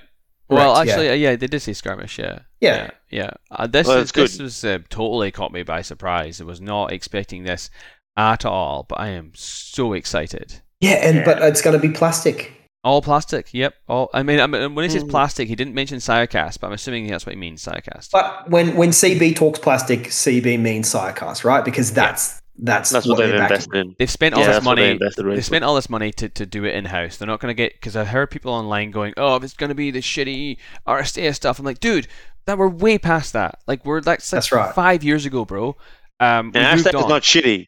Well, not anymore. It was shitty, but it's not shitty anymore. But even then, it's not China. It's all in house. So if you've seen the Siacast model so far, it'll be in that same way. People have issues with the Siacast, right? Oh, sure. All I can say, and like we did our review when the Siacast came out, and we spoke our piece on it. It wasn't perfect. I've not had my hands on any of the Siacast stuff since then, so I can't really talk that much to it. But if you're like, Siacast is the future for CB, right? When it comes to plastics, that's the horse that they have backed. So if you want CB to succeed as a business, then you want Siacast to work. Absolutely. Right? So I guess because there is some detractors out there. I even saw someone post online saying that wouldn't it be great? We just lost you there, Nick. Go again. Oh, you lost all of your audio. No. He is approaching his closing statement as well. We almost had you there. Check. Yeah, you're back. You're back. Okay, I don't know what happened, but I just had to unmute and mute myself and unmute myself. The internet just was getting ready for you. It wasn't. It wasn't the internet. Yeah, the internet heard me started talking fast and was like, "No, we've got to slow this down, man." Shut him down. Shut him down. Carlos is on my internet port. Pull the plug. Too dangerous to exist. No, like I saw. Sorry if I can remember where I was even up to. I saw one person even post saying that wouldn't it be great if this Kickstarter and game did not succeed, because then it would send the message to CB that we don't want plastic, we want metal. Well, that's like the absolute worst attitude that you could possibly have. Because then I've stopped watching VLSC videos. No, I'm only kidding. I'm seriously, the last thing that you could possibly want is to hope that a massive endeavor from the company that you love fails. Right? Yeah, you want them to succeed, and you want them to succeed well. So if you have actual issues with Siacast, if you've had a miscast, if you've had a product that did not turn out the way that it was supposed to, then you need to let them know, right? Mm-hmm. There's no point complaining about it on Facebook. You need to send them an email, send their customer support, go through the proper channels so that they know what the failure rates on these things are, and so that they can improve. And they have insight into the community as well. Exactly. I've sent them, and they're very, very responsive. I've sent them my views on some of their products. I'm not saying just to complain for the sake of it, but if you have legitimate grievances and you have had experienced problems with the cast, which I know a lot of people did, and even the first one that we got with the Sputnik Vostok, what it was called, the Vostok. Where there was smoothing around the headpiece, and then they changed the sculpt for the general release to have the head and the body separate. Right, that's the type of feedback that we want. When you're judging how a company responds to treats an issue, you can't fault them for making a mistake, because everybody makes mistakes. Yes. What you want to be able to judge them on is how they rectify that mistake, how they address it, and change in the future. So I think they did a really good job in changing the sculpt of the Vostok. Maybe not the best job in still selling the original one to people, because a lot of people did still receive that original sculpt with one piece. But I think if you sent it back, they just sent you the new one. Yeah. So when we did that Siacast, sorry, I'm still ranting, Val. Yeah, sorry. When we did that Siacast review, CB sent us some images that are not for general release, so we can only talk about them. We can't show them to you, of some of the stuff that they had done in Siacast at size 2. From what we saw, it looks good. So I have full confidence in, I know we haven't seen any sculpts of what any of this stuff's going to look like, but if Siacast is the way of the future, I'm happy to back it and see where it takes us. I'll definitely be getting on board this Warcrow stuff. I've been looking for a fantasy game. Yeah, me too. It's so it's gonna, there's nothing in the market for skirmish fantasy at all. Not really, no. Not really, no. Be and Malifaux kind of. Yeah, that's great. Frostgrave. It's not like a classic fantasy though. Like, this is what they've said. This is classic fantasy. It's more like steampunk sort of. Yeah, Malifaux's more steampunk. This is gonna be more like orcs, elves, dwarves, goblins, the usual like magic, that kind of thing. So if you like your Lord of the Rings, you like that Warhammer Fantasy, right? This is going to be for you. And I like that they've released this dungeon crawler first as a Kickstarter. I mean, I know people are like, oh, another Kickstarter, fucking, but it's really, this is just going to be the way that people will buy into the game, right? They'll see the minis, it'll be a splash release kind of thing. I think they will do a retail release after, but this will be your way into the game. Yeah, and so the Kickstarter will be, the dungeon crawl is going to be Kickstarter only, like what their Kickstarters have been. But then the following year, there is a general release of the skirmish game. Now, so the reason they do a Kickstarter is because that gives them a massive injection of funds, and that's how they fund this. That's how they fund their molds. That's how they get the production lines going to make that full game. So without the Kickstarter, you don't get a full game. Mm-hmm. Yeah. And from the consumer point of view, it gets us, a little bit of an idea of the setting. Do we like the models? Do we like the factions? Do we like the theme?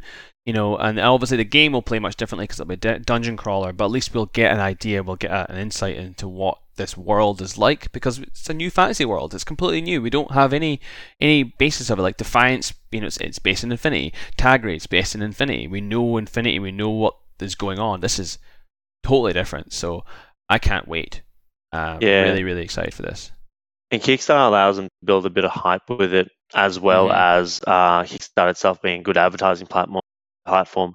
And third of all, it allows them to track to a board game audience, which they can hope then to transition into a miniature gaming audience as well, because they probably want to expand their market, because if it's just all the Infinity guys playing both games, probably not enough. Yeah, I don't believe that, because looking at something like Kings of War, like they started. I don't know if they started with this, but I know they had a dungeon crawler Kickstarter, which was fine, but I don't think many people went and picked up that. Like they picked up that dungeon crawler to then take the minis to play the main game with. They didn't stick necessarily with the dungeon crawler. Yeah. So this will be the same idea, I believe. This will be, yes, you'll buy the dungeon crawler for the minis, and then you'll graduate that to the main game when the main game comes out.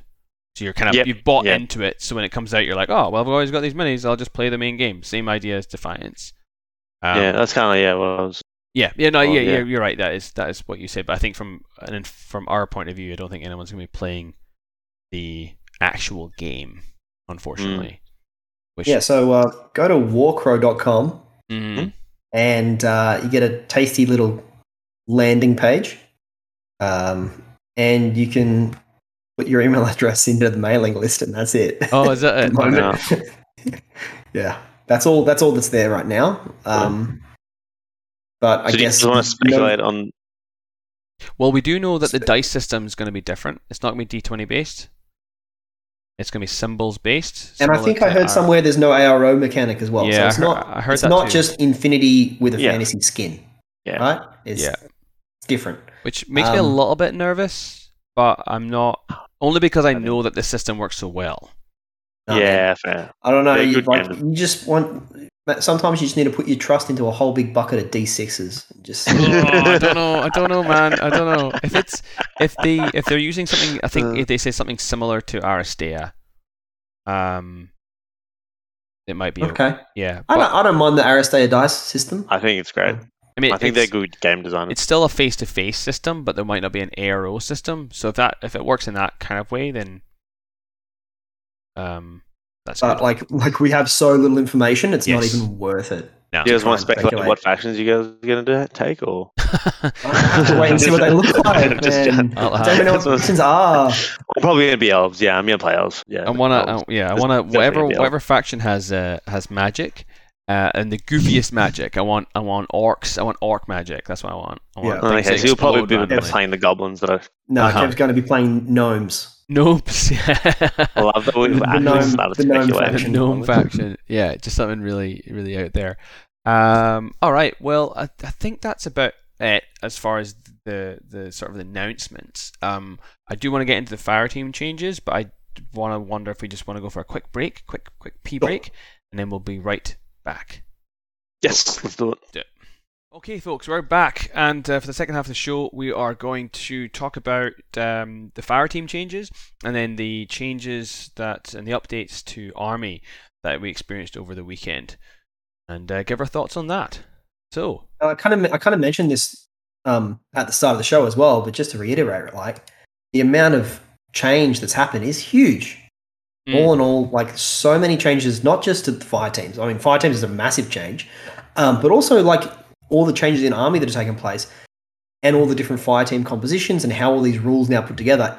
To me, it really does feel like this is N4 version 2, right? Yeah, the It's excitement around it.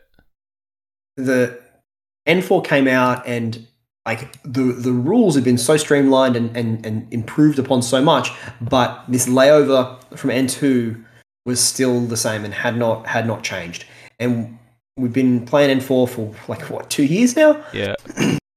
And finally, we get an update on fire teams, and not just the bonuses, but what I think is more important is the streamlining of composition and how that's laid out. So we'll go into all this stuff, but that's sort of my initial takeaway. I think I want to just attach a caveat to the second half of the show, in that we're going to talk about the changes. And some of the maybe specific things that we have seen, but there is a lot of stuff out there that we haven't had a look at yet. We may only play a couple of factions each, so we may only have seen the fire team changes in our own our own factions. There may be changes in other factions that we haven't mentioned here, so a caveat there before we start saying this is shit. And then go, but wait, what about this army? This army got this. I'm like, I don't know, I don't care about that army. But just let you know. We haven't. There's a lot of changes, so we may miss some things. So you talked about the composition there at the top, Nick, and that's been one of the changes. Well, the main change, I guess, with the fire teams is that it's no longer just how many you have; it's what's in your fire team that gives you the bonuses that I guess we're used to seeing. Specifically, the +3 BS is what this mainly goes around, right? Sure. I mean, when I'm referring to the composition, what I mean is what a fire team comprises of, how you build a fire team, how you choose who gets to go in that fire team. Oh, okay. Yeah. And I know we'll definitely talk about the fire team bonuses and the changes with pure versus impure. Mixed. What's the other one? Mixed. Pure versus mixed. But for me, what's a more important change is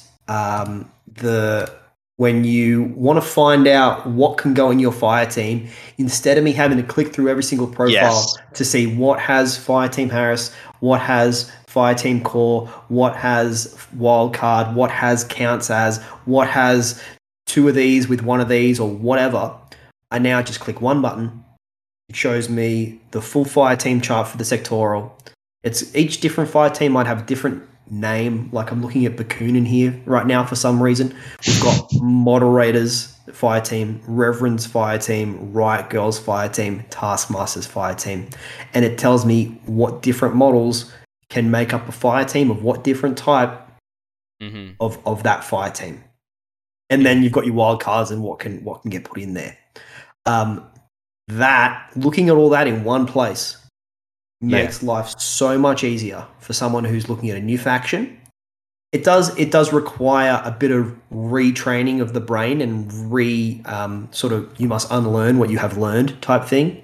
But if you look at it with fresh eyes, that system is so much nicer than anything we've had before. It is definitely easier because in the old ways, if you weren't sure what could go in a fire team, they'd say, look at the fire team chart, which is a PDF download on the website. Where the fuck is that? Yeah, exactly. Yeah, it's like, where's that? I don't think I've ever actually seen the fire team chart, apart from when CB would do like a special release and say, here's the fire team chart as well, as a teaser.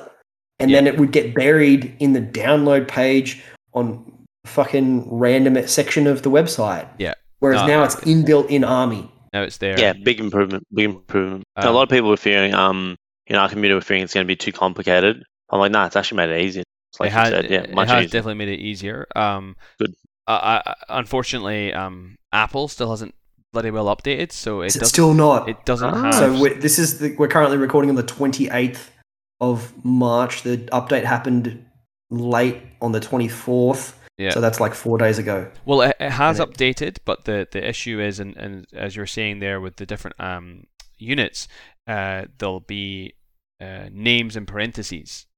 Oh, the keyword tags. The keyword tags hasn't updated on Apple yet. So I still don't know. I know what goes into each fire team, but looking at my phone, I can't tell if it counts as a pure or mixed fire team. Right. Looking at my phone, which is really frustrating when you're trying to build a core and you're like going back to having to Browse or look at whatever. the browser just to see if I can actually build that. Do I get the bonuses? But on the bonuses, let's talk about the bonuses now. We can go that direction. Yeah, definitely. Yeah, because obviously I totally agree. The way that we can build fire teams now is 100% easier to understand for a new player, and I guess on that as well, it's also way more flexible. In that in the old days, we had a Gulam that could only be in a core. But now we have Gulams that can go in a core and a Harris. And hell, I think they can also go in a duo. But anyway, core and Harris are now interchangeable, which adds way more flexibility to your list building composition. So now you can have a core of Gulams and a Harris of Gulams. Or you can have a core of Janissaries and a Harris of Gulams. Whereas before, you could only ever have a core of Gulams. So that's really, really good. That flexibility, that freedom to build a list is great. But I think it's good to understand what the bonuses mean.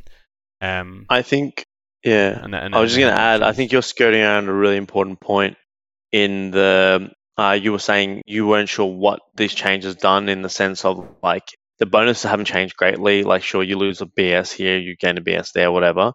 But I think what CB have done with the changes have made a template for a really good design space. I think they've given themselves a lot of design space with these changes where they can really change things through this mechanic. I think they've done a good foundation. Yeah. So what is the mechanic then, right? So the mechanic is we have size bonus and we have composition bonus now when we're building a fire team.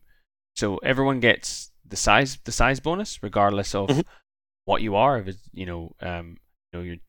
if you're 3 Gulams, or if you're 2 Gulams and a Quarige or whatever, right? You get the same. 3 man's plus 1 burst. 4 man is 6 cents. 6 cents. 5 man is plus 1 ballistic skill. Ballistic skill, right? So that's universal across everything that you make. 3, 4, 5 man links. Where it has changed quite significantly is the composition bonus. So now the composition bonus is only granted if you have 3, 4, 5 units that are of the same type, and that's what I was talking about in the parentheses. So if you have a Gulam, either the same profile or the same tag in brackets, in parentheses, in the list. Yeah, and that's where I'm missing out right now on my phone. I can't look at that because I don't know. But it is available on desktop and it is available on Android. As well. Yeah, right now. So hopefully this will maybe just get a new phone. I don't know. Maybe Apple just needs to be fucking quicker. But Apple's the problem. Apple is the problem. It's nothing to do with the developer of the app. Mike did actually respond to my message. He was like, "Yeah, sorry, this is Apple." I'm like, "Yep, fair enough." So what does this mean then? Right. So what this means is if you have, using the Gulam analogy, if you have 5 Gulams, you have if you have the usual like 4 Gulams and a Gulam missile launcher. You now have. Well, I mean, we'll just before we get in that, we'll just say what the extra bonuses are, though, right? Oh yeah, sorry. Yeah. When you're looking at a pure fire team, 3 man, as well as all the other stuff you get from regular fire team bonuses, you get the composition bonus. 3 man gets +3 to discover. 4 is +1 BS, and 5 is an extra +1 BS. So whereas old rules, 5 men together would get +3 BS. Now 5 of anyone gets +1, and then you get the other +1 at 4 and +1 at 5 if it is classified as a pure fire team. That's correct, yeah. So for that magic +3 BS that we all used to get for anything that was 5, now if it's a pure link, it's you only get the +1. It basically goes +1 at 4 man or +3 at 5 man. Sure. It's like +1 or +3. So yeah, if you have 4 Gulams or 5 Gulams and one of them is a missile launcher, for example, you now have a BS-14 Burst 2 missile launcher and ARO, which sounds familiar. Which sounds familiar to everybody, right? Everyone knows, you have your 5 line troops, be they Fusiliers, Agoseals, whatever.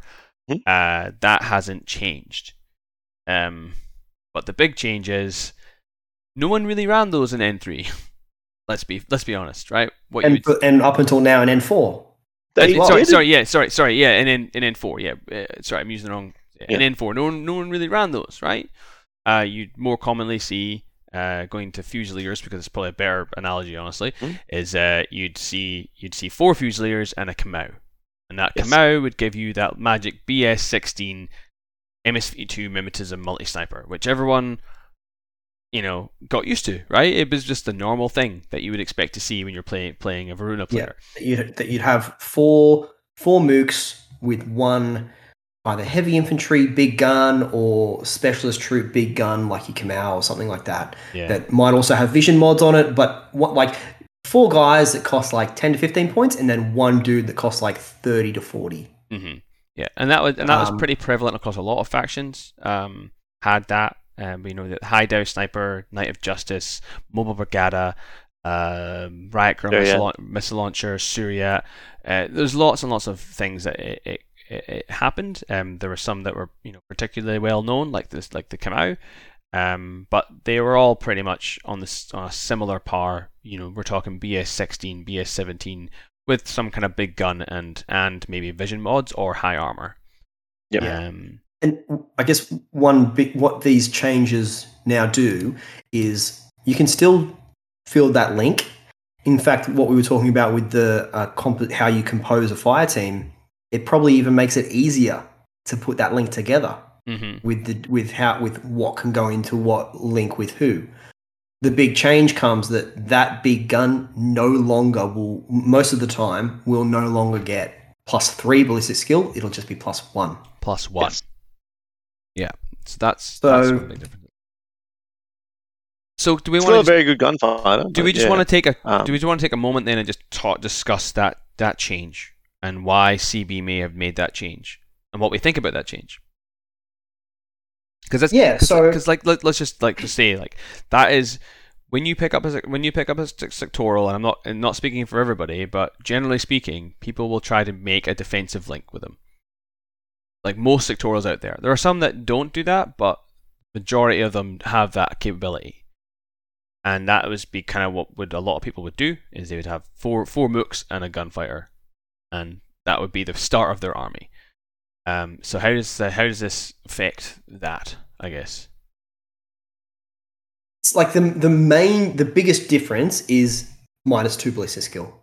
And what is a -10% on every die roll do to your army? Mm-hmm.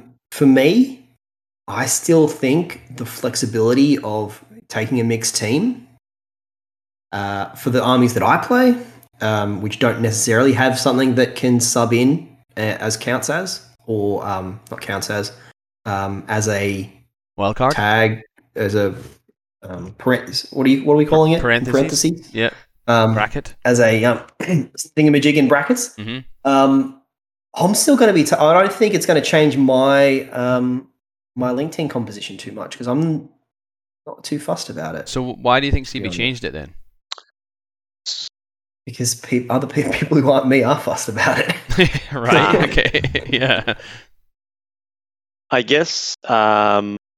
It's interesting because they're definitely trying to push for more an aero presence game. I think moving away from the null deployment, or so I feel.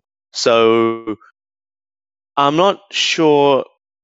Yeah, I'm not exactly sure what getting rid of the +2 BS on those big gun paces. But I guess it puts them more on par with just having a pure link of the line troops, because then they're shooting at about the same BS. So for example, if Fusilier and a pure link team sitting on 15s, while Kamau in a pure link team now sitting on 14s, but it has an MSV2. Yeah, right. Is that right? Is that my maths right? Your math is right, and I was gonna make this make the same assessment there. Like a BS11 line trooper is now the same as a BS14. Someone who's BS13 normally. So the +3 BS on a BS11 model takes you to the same point as a +1 BS on a BS13 model. So they haven't made pure links more appealing. They've made them just the same as. So what? Like from that point of view, they're not pushing pure links because pure links are just still worse than taking the 4 mooks and Kamau. One heavy dude, because the Kamau or the whatever the wild card piece that you're putting in has so many other skills that make up his profile that make him the reason that you want to put him in the link team anyway, right? Yeah, you're paying more points. It's not just the gun and his ballistic skill. Yeah, you're paying more points, like like a 17 point Fusilier or whatever missile launcher versus a 30 point Kamau kind of idea. Yeah. If I take my go-to fire team that I've been running in White Banner was a mixed fire team. Under new rules would be mixed fire team, and the main gun piece is a Shang-Chi, right, with AP HMG. For starters, if in a pure fire team, I simply can't get an AP HMG, right? If I'm running a pure fire team, the closest thing I can get is a regular heavy machine gun. BS11 on a Zhanshi versus BS13. But if it's pure, that 11 goes up to 13 anyway. Or 14. They both equal out at 14. Exactly, yeah. But the armor value that I'm getting from the Shang-Chi is 4 versus 1.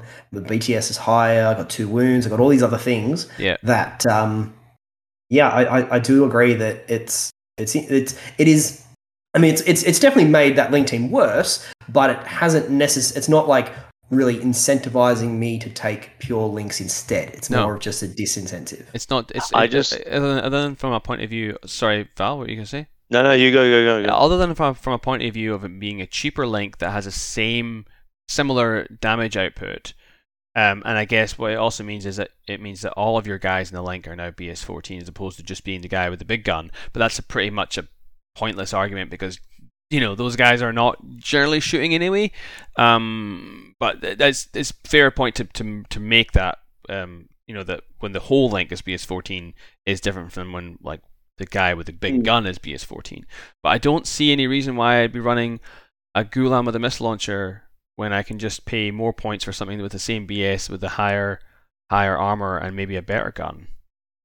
Two things. Do you think it will change the way that you build fire teams?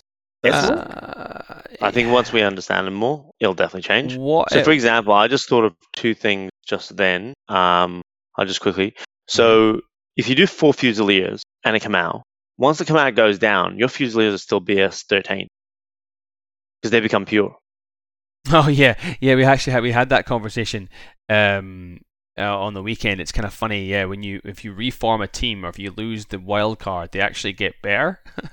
It's actually so it gives you kind of redundancy because that drop off of BS 3 BS in 5-man link team previously was real harsh. That was a big drop off. Dropping them from BS 15 to BS 12. Now they go from BS 14 to BS 13. It's not insignificant. No, they go to BS 14. They go from BS 15 to BS 14. No, because it's only 4. It's only 4 men. You lose 2 BS when you go from 5 to 4. From 5 to 4, you lose 2. Oh, you do. Yeah, you're right. You're sorry. Because you get plus 1 for 5 men, and you get plus 1 for 5 men pure. Yep. Yeah. Correct. So you go up, you go down. You still go down 2 BS. Yeah.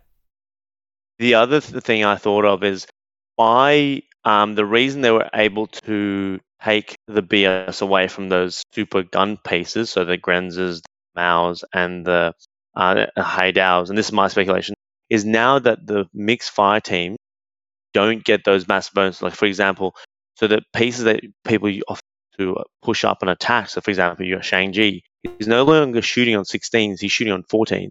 So he loses 2 BS, and so do the snipers. So the difference in odds is the same, so to speak. It cancels it out. So is what you're saying. Yeah. But like it does you cancel don't have out. those super. Yeah, they cancel out sort of thing, right? But you don't. But I guess you don't have those BS16 mixed fire teams pushing up in your face. No, but the things that are not negatively impacted by this are the things that weren't in fire teams anyway. That's like right. Your tags, right? Like your solo pieces, and in particular tags. And this is the sort of thing that we've seen since N4 came out. Is this drive to make tags even stronger? Yeah. And I think the weakening of the 5-man mixed core, all it does is even put tags even further to the forefront. Because a tag The tag would do fine by itself, and if the tag's biggest speed bump is a ballistic skill 16 sniper rifle in a tower, and that ballistic skill 16 sniper is now only BS 14, then that's a big difference in the swing in the direction of the tag. Yeah, I agreed. Yeah, this is what worries me. Right, is we're already seeing active turn pieces being dominant, and we're already seeing null deployment being the preferred method for going second. So this is just going to drive that further into the ground. We're just going to see more. We're just going to see more people go, well, fucking, why am I bother standing up? I'm just going to die. I'm just going to deploy everything prone. I'm not even going to bother with a defensive link team because I'm now 10% worse. Yeah, or it swings the other way, and you end up taking your pure fire team with fucking 3 snipers in it and stand all of them up. The other, but still, can you not see that happening? What? And what such? Give me an example. What three come out in a link team? Yeah, no. 3 Fusiliers. Yeah, all right, so three Fusiliers with multi-sniper rifles, rather than and 2 regular Fusiliers. Okay, so rather than have one defensive piece and 4 mooks, we have 3 defensive pieces and 2 mooks, and just stand them all up, and then that'll become the speed bump for the tag. But the thing is, they're all mooks, right? That's already a play, I guess. But I guess it's not something that people and you make this group. This link team then becomes your group, your group 2 in the army, that when they die you don't care, right? You've still got 10 in group 1, and your core link is sitting in ARO standing up in group 2. I think maybe 3 is too many. 2 perhaps. Man, you can do it. Go hard or go home. Because then it's cheaper. I'm thinking 2 multi-snipers, a missile launcher. Yeah, I'm already of the opinion that link teams are shit. So I think it's too early to say that. No. I'm not. Before this change, I was like, link teams. I don't like link teams. Right? Link teams can't stand up against tags. I'm just gonna be prone. Well, one of the things that why bother?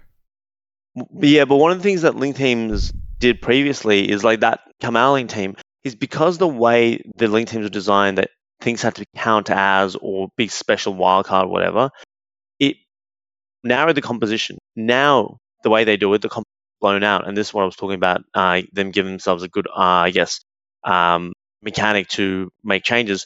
The Kamal link now might have the Kamal as their spearhead to like take a couple orders off the opponent, slow them down, and then the other members have the ability to mobilize and go forward. Because instead of having 4 mooks now, you can actually have another piece in there that can actually go forward. And instead of having it being a completely defensive core link, you actually have some utility there. Yeah. The only other thing I'll mention, because I'll have to bail in a sec actually. The only other thing I'll mention, the change we haven't discussed is that you can get multiple Harris teams in some factions now.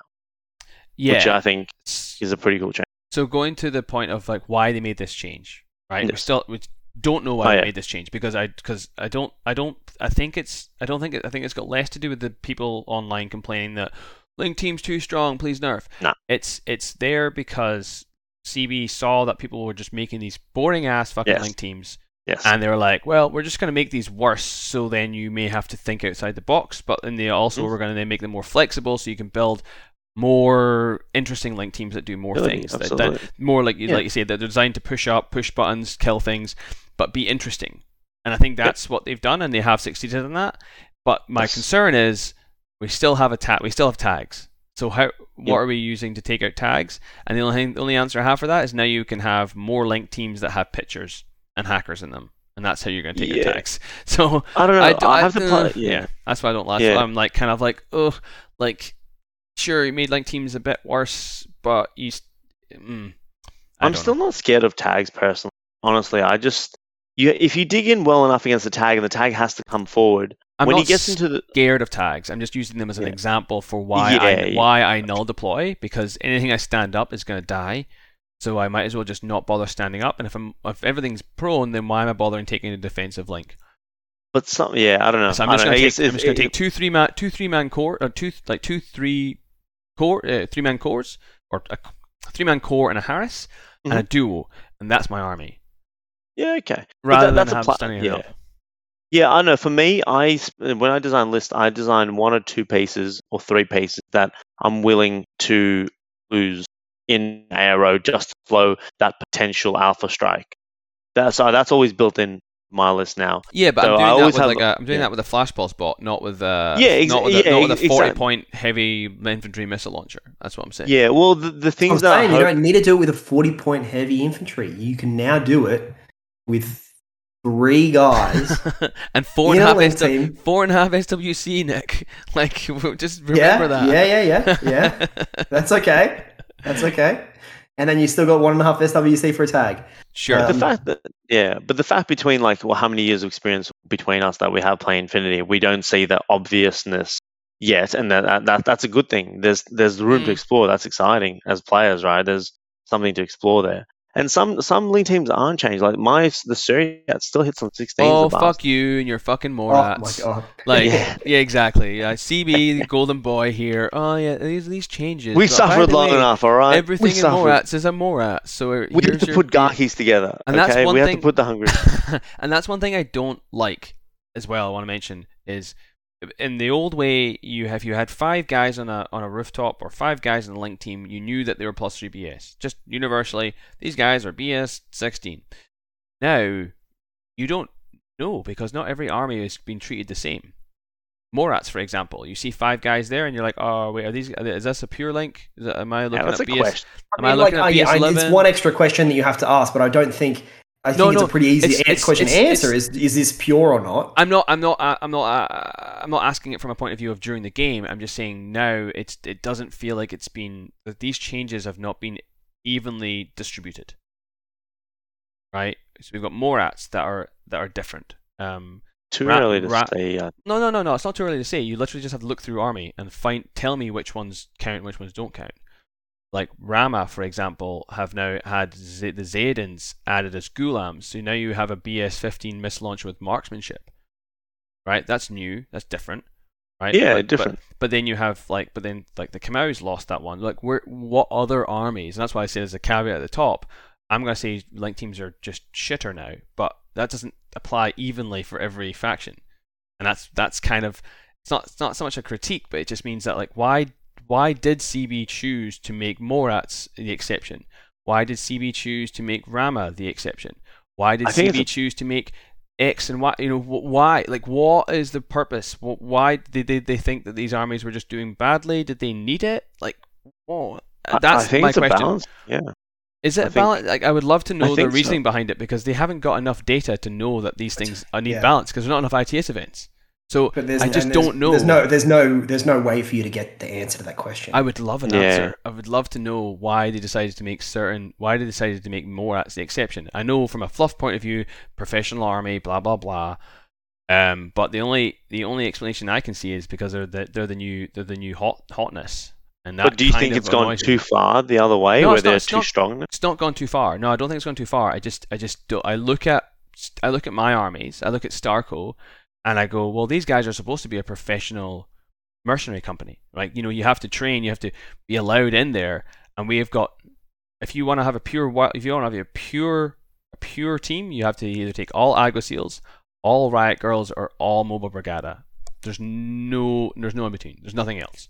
And I look at that and I feel disappointed. I feel like, oh, well, that feels a bit shit when I see Morats who don't have that restriction, and I see Rama who don't have that restriction, and I just feel a bit like, Invincible Army's kind of that way as well. Invincible Army get like the Invincible link, which is Zuyongs and Shang-Chi, but also pretty much all of their named special characters, which are all wild cards, also have the Invincible keyword as well. Yeah, right. Nick, before you succumb to Kevin's tear-jerking argument, have you seen Starco? I just had a look.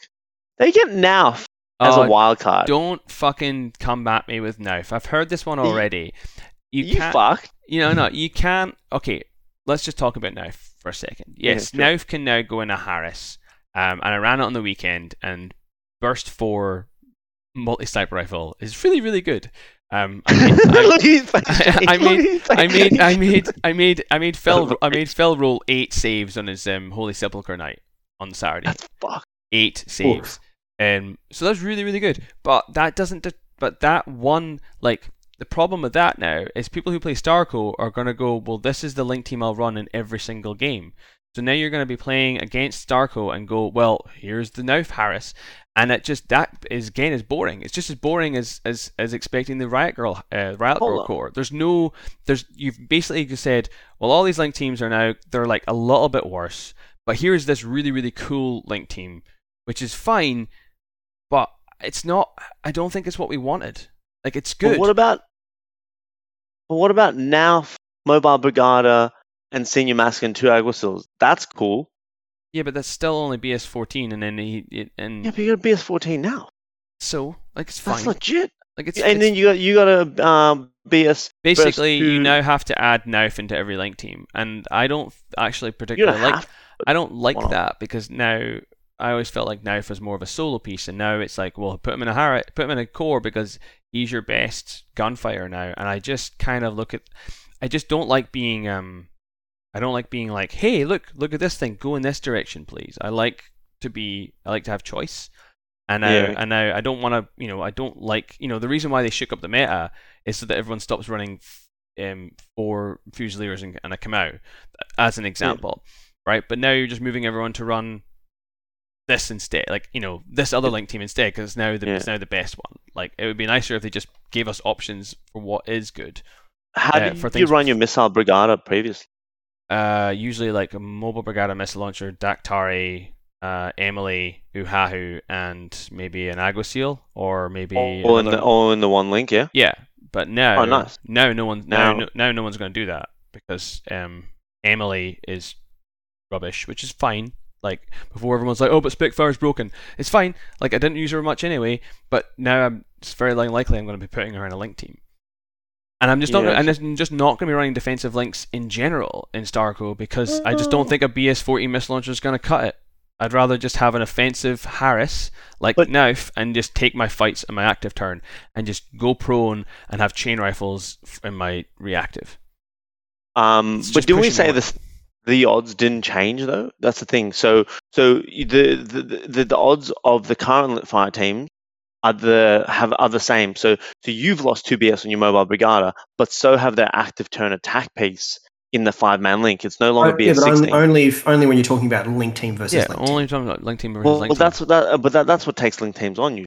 Like, your 5-man and link in your active turn destroys their 5-man link team. Isn't that usually necessarily? Not necessarily. It's also tags.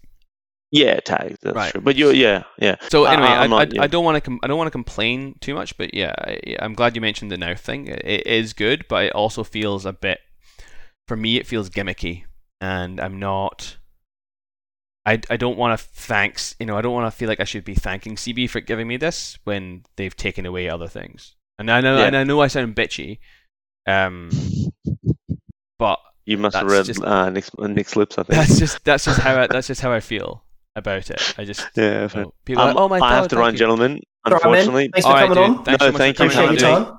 Take care, guys. All right, bye. All right, good night. All right, Nick. What do you think? What do you think? Or because I'd like to talk about like the our favorite changes and what we think the missed opportunities are. I think I've already talked at length about what I don't like. I'm happy to talk about what I do like. Look, moving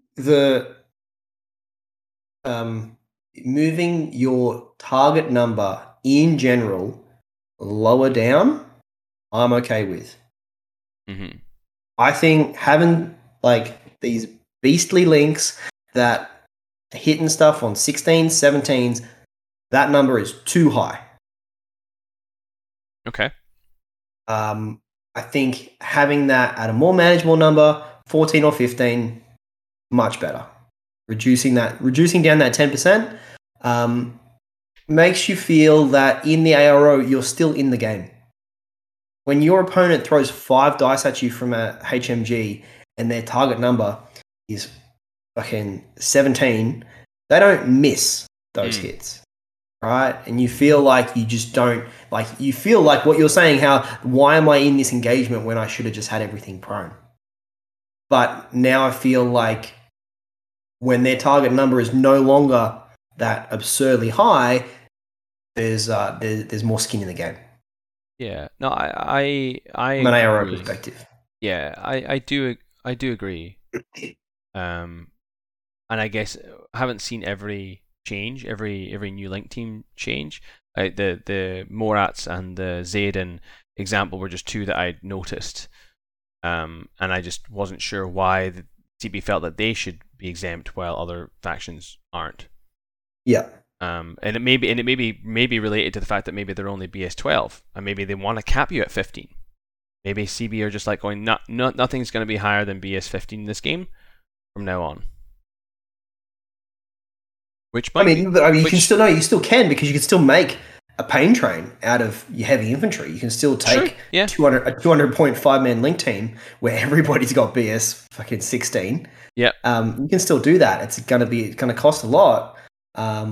Okay. But I think from that point of view, right? From that point of view, if you really want that BS 17 HMG, you just have to spend 200 points for it. Which, actually, when you put it that way, I can see if that's the design brief for CB to go, right, we're knocking all these link teams back down to BS 15 max, unless you're willing to fork out that extra moolah for that BS 17 or BS 16, or hell, if you're named Sheskin, BS 18, but you're not going to get that now. So I think maybe from that point of view, like when you're talking about the target number and just increasing the chance of failure a little bit, does feel better, because there's nothing worse than when you're like just being like, all right, well, 5,017s.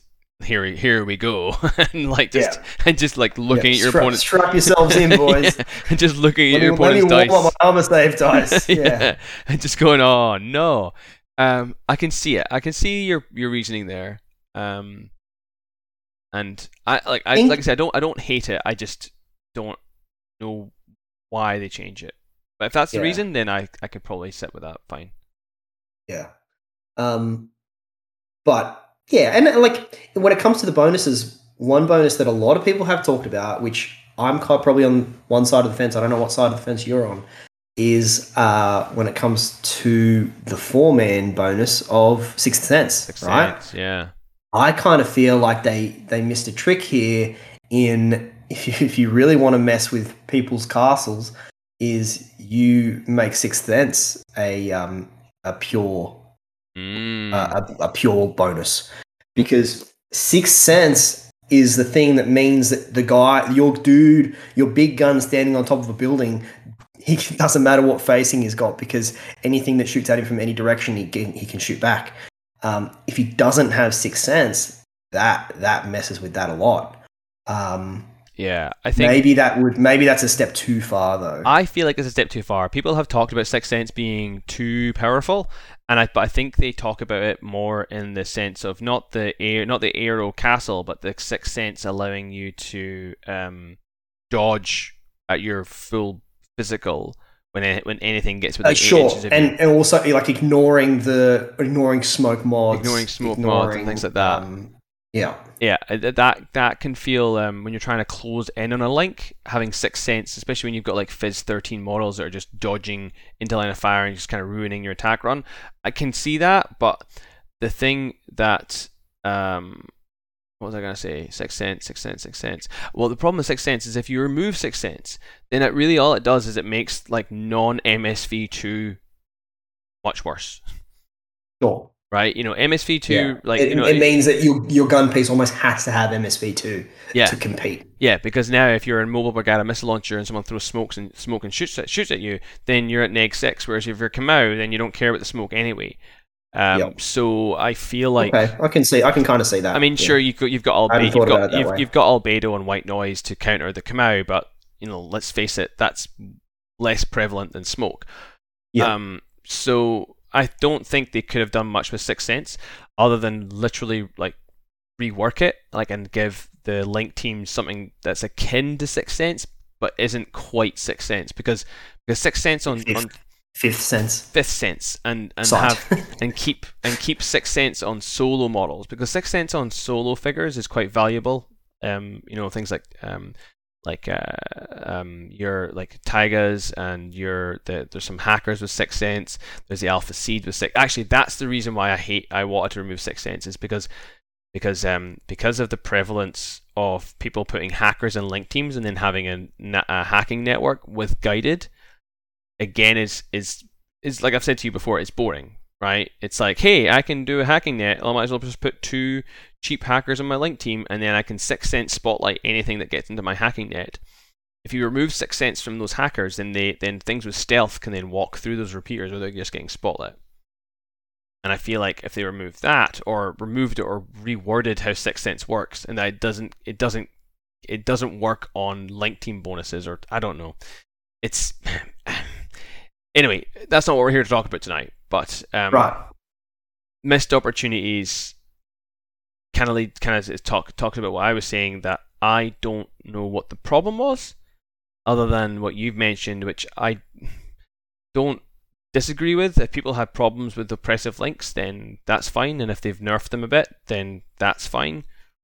But I just don't know what the issue is. I think the thing I really like is the flexibility, is the fact that we've now got really flexible link teams, and you can put a lot more stuff in them, and you can be a lot more creative with what you put in them. So that is really, really good. Yeah, and like what Val kind of touched on before as well, certain factions. I mean, I'm kind of disappointed that it's only like 4 different factions get more than 1 Harris. Again, it'd be interesting to see what the why they chose those 4. The decision-making process was in these ones. Why is it these factions that can get 2 Harris? Yeah, because when I saw that, I think can the ISS get 2 Harrises as well? No.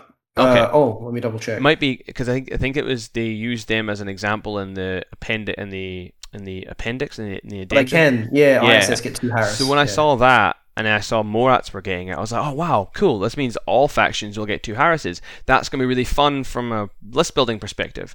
And then when we realized it was like 4 factions, I thought to myself, like, but come on, CB, like, what would it? How would this? Why? But then I guess they didn't want everyone to be like Toha and Steel Phalanx. So I guess Steel Phalanx still need to have their own flavor. So yeah, I guess it's just me being like salty that I didn't get all the cool stuff. But I mean, ISS kind of needed a bit of help, so I'm okay with that. I'm okay with it. Yeah. So yeah, so broadly, the mixed teams is really good. Nauf, like I said, that Nauf Harris is really fucking good. The Outrage Harris that they've got now in Starco is pretty dumb. I don't really understand why that's there, other than for fluff reasons, because you can now you can run Emily, Uhahu, and Nauf as a Outrage Harris, which is a pure Harris. So I think it gets you the plus. There's only 3 of them, so you get +3 to discover. That's it. Cool, awesome. Fun times. Or you can just do a CSU, a Digger, and Nauf, and that's cheaper, and is it's cheaper, right? It's just to me it's better. Yeah. So like being able to do that is pretty nice. What else? It's interesting. Like there's, like while we've been talking tonight, I've just been flicking through the different sectorals and looking at the different charts. And like, I know I talked about it quite a bit before, but I just can't harp on enough about how much I love the layout.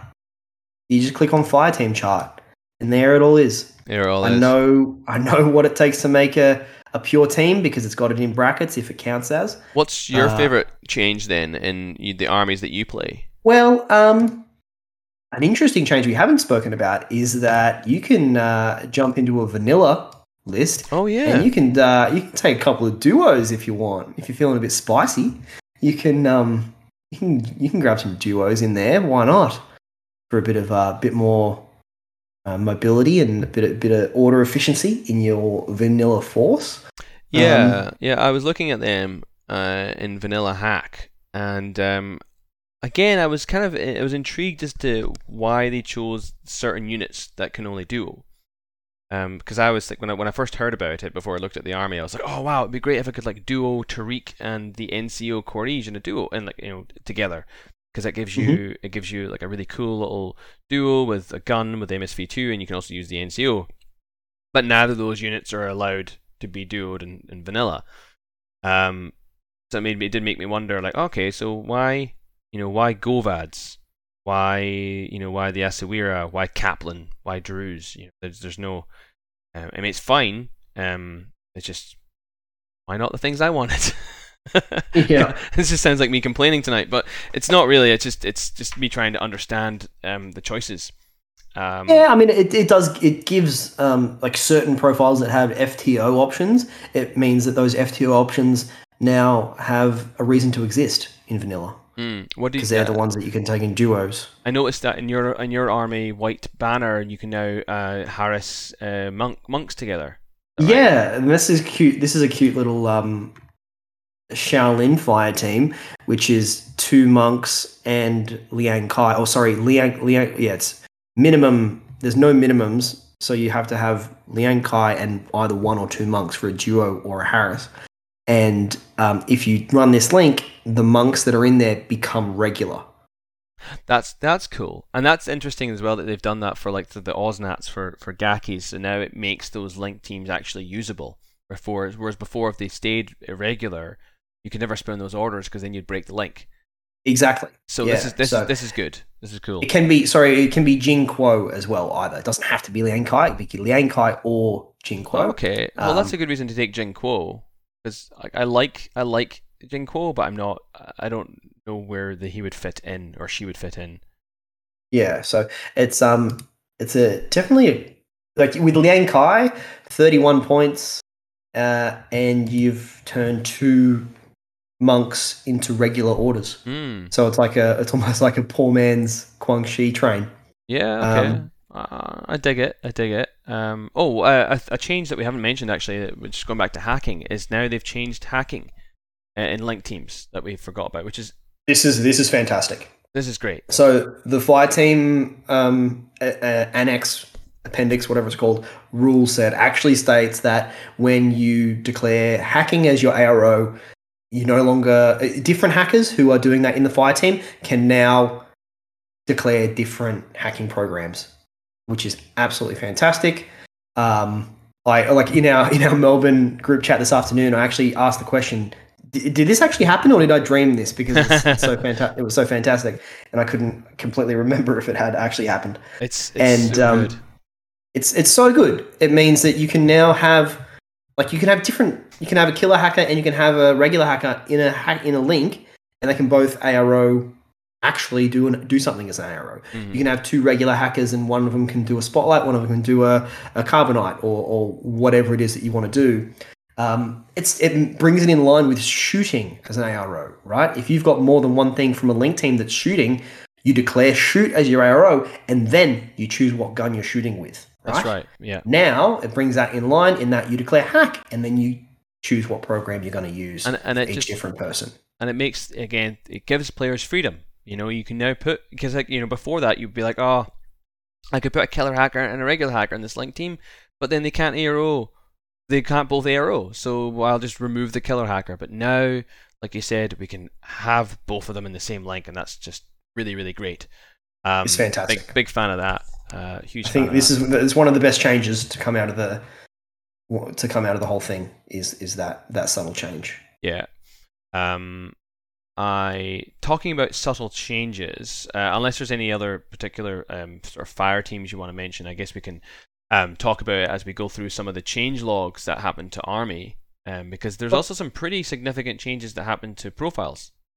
Sorry, one thing that I did want to mention before we go into that, when you're talking about one thing I had noticed looking at the different fire team charts is a lot of the time when you're looking at who can be in a fire team and what is considered part of a pure fire team, a lot of factions. I mean, I'm looking at Yujing, but it's also applicable for nomads and Pano sectorals as well. You'll have like the line troop version of a doctor or engineer. Oh yeah, this is good.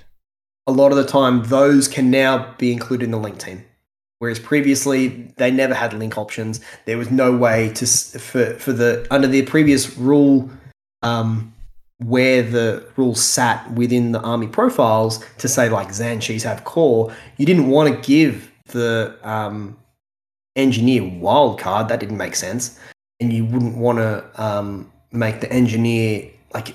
Saying it counts as this for fire team just makes the whole thing more complicated.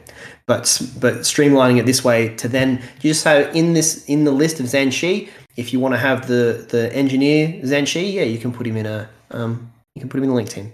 Go for it. That's so good. Yeah. So yeah, and like I'm looking at Ariadna right now, and yeah, being able to put your 112 FTO in a fire team, or the Kazakh Doctor in a fire team, whereas before I think they could only join certain fire teams or they were on their own. And then of course in Ariadna, unfortunately, until recently they didn't have any PAL bots, so they just were always having to run around and chase the guy and bring him back up. So now they're in a fire team. It's just it makes a lot of sense. And I'm big fan of that one. Big fan of that one. So I think that's a great improvement as well. Mm-hmm. So I don't know if you've had a chance to look through some of the actual changes and. I did I took a bit of a look. I didn't go into deep into it, but like I said before, right? This is the amount of change that has happened all in one go has just blown me away. And for all these changes to happen to Army at the same time, it's really refreshing for the whole game. And some of these changes are definitely like, yes, thank you, this unit needed it.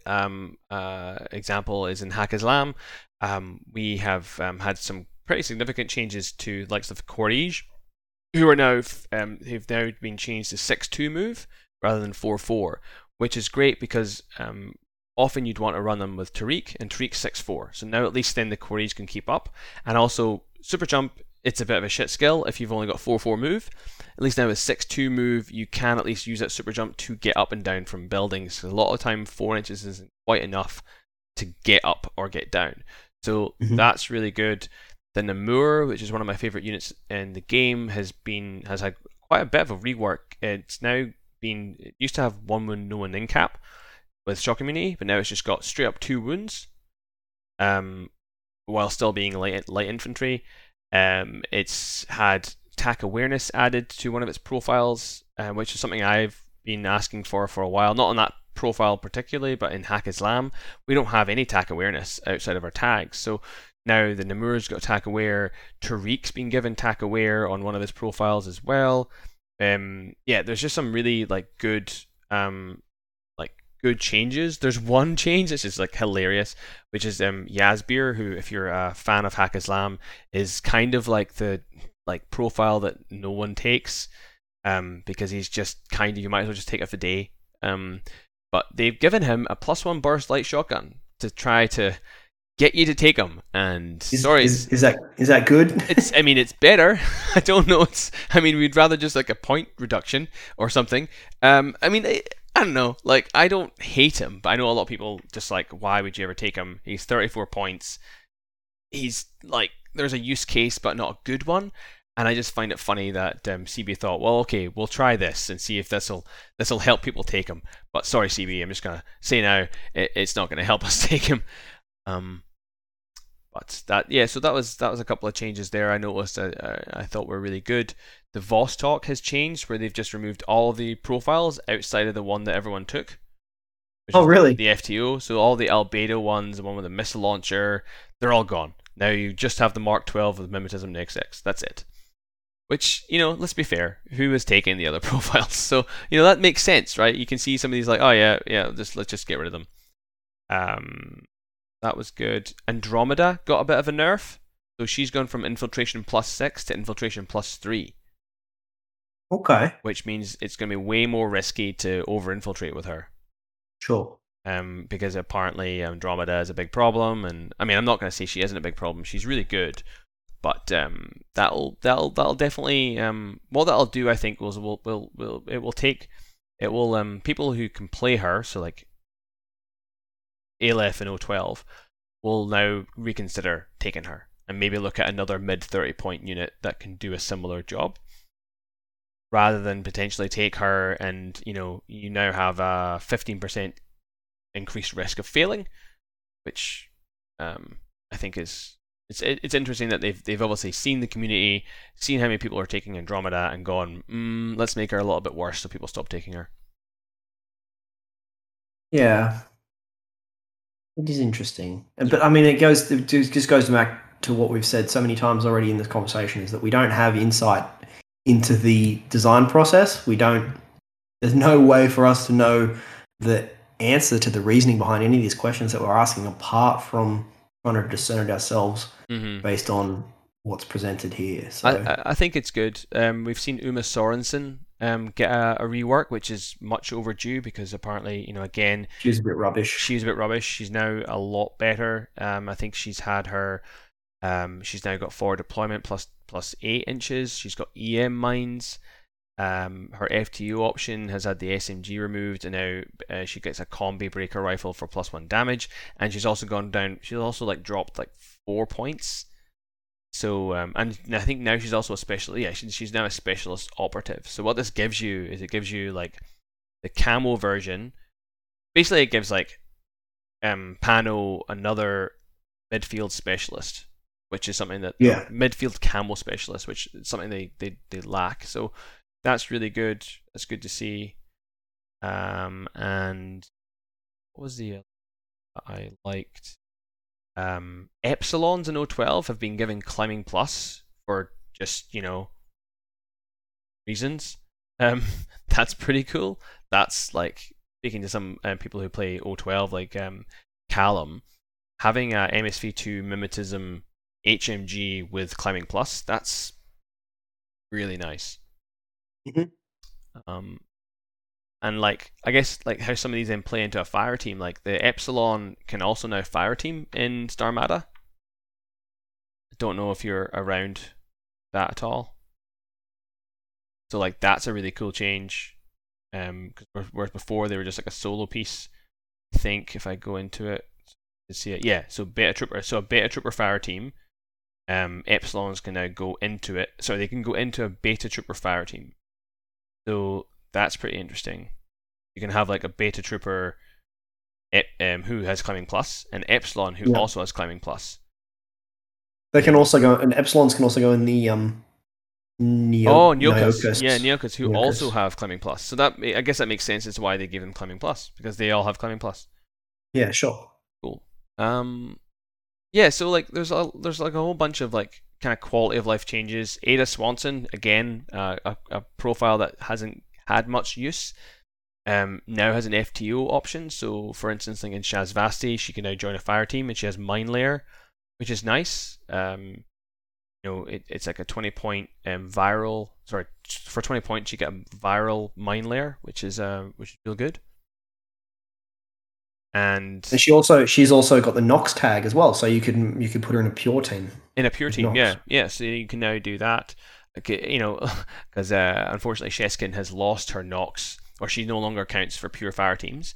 So she caps out at BS 16 in a core link, which what a shame. What a shame. Let's be fair, it's probably not a bad thing running around. Yeah, that goes to my point before, right? I'm so glad that she's not BS 18 anymore. Yeah, I don't think many people were running that link team in N4. I think in N3 it was really, really good. Just mostly because of just the way crits worked. But I think it was less used in N4. She was crit on ones as well back then, wasn't she? That's right, yeah. Yeah, far out. Yeah. That was yeah. What an absolute joke. She was pretty nuts. I'll be honest. Yeah, she was pretty nuts. Fiddler has gotten an FTO option as well, which is odd. She pops up in a few sectorals with an FTO. So CB just pushing that Fiddler model. Everyone has her. Buy the kit. Buy the ITS kit. Get the ITS kit. Another fun change I noticed is that did you see Yan Yans have been added to Druze? Because apparently Druze need help. So they've hired pirates. They didn't have them before? No, Akari had them before. Oh, Akari, that's right. Yeah, so now Druze have them too. So yeah, mate, that's the change that Druze need to really bring them back. So are there any fire teams? Are there any fire teams you're looking forward to running now outside of that Shaolin? Not really. To be honest, it's gotten me really. I'm actually really considering going back to White Banner just so I can play with the Blue Wolf a bit more, because my Blue Wolf will no longer have to worry about massive castle ARO pieces. You've just as much. Yeah, you've just given the Blue Wolf as a ticket to. Because he's got himself an extra little order battery. I did spend a bit of time on the train this morning making that list. and I like the way it looks. So with the Shaolin Harris, and now he's with the monks, the monks Harris yeah, and Liang Kai, and it's very similar to my old list, except it's got more regular order units, which is great. Fuck. Okay. Yeah. See, this is what I was talking about, Val. This is why we don't want this to happen. They end up with the Blue Wolf just running amok. So I'm now joining the tag master race to dominate the world. Do you know one of the dumbest like going back to Starco?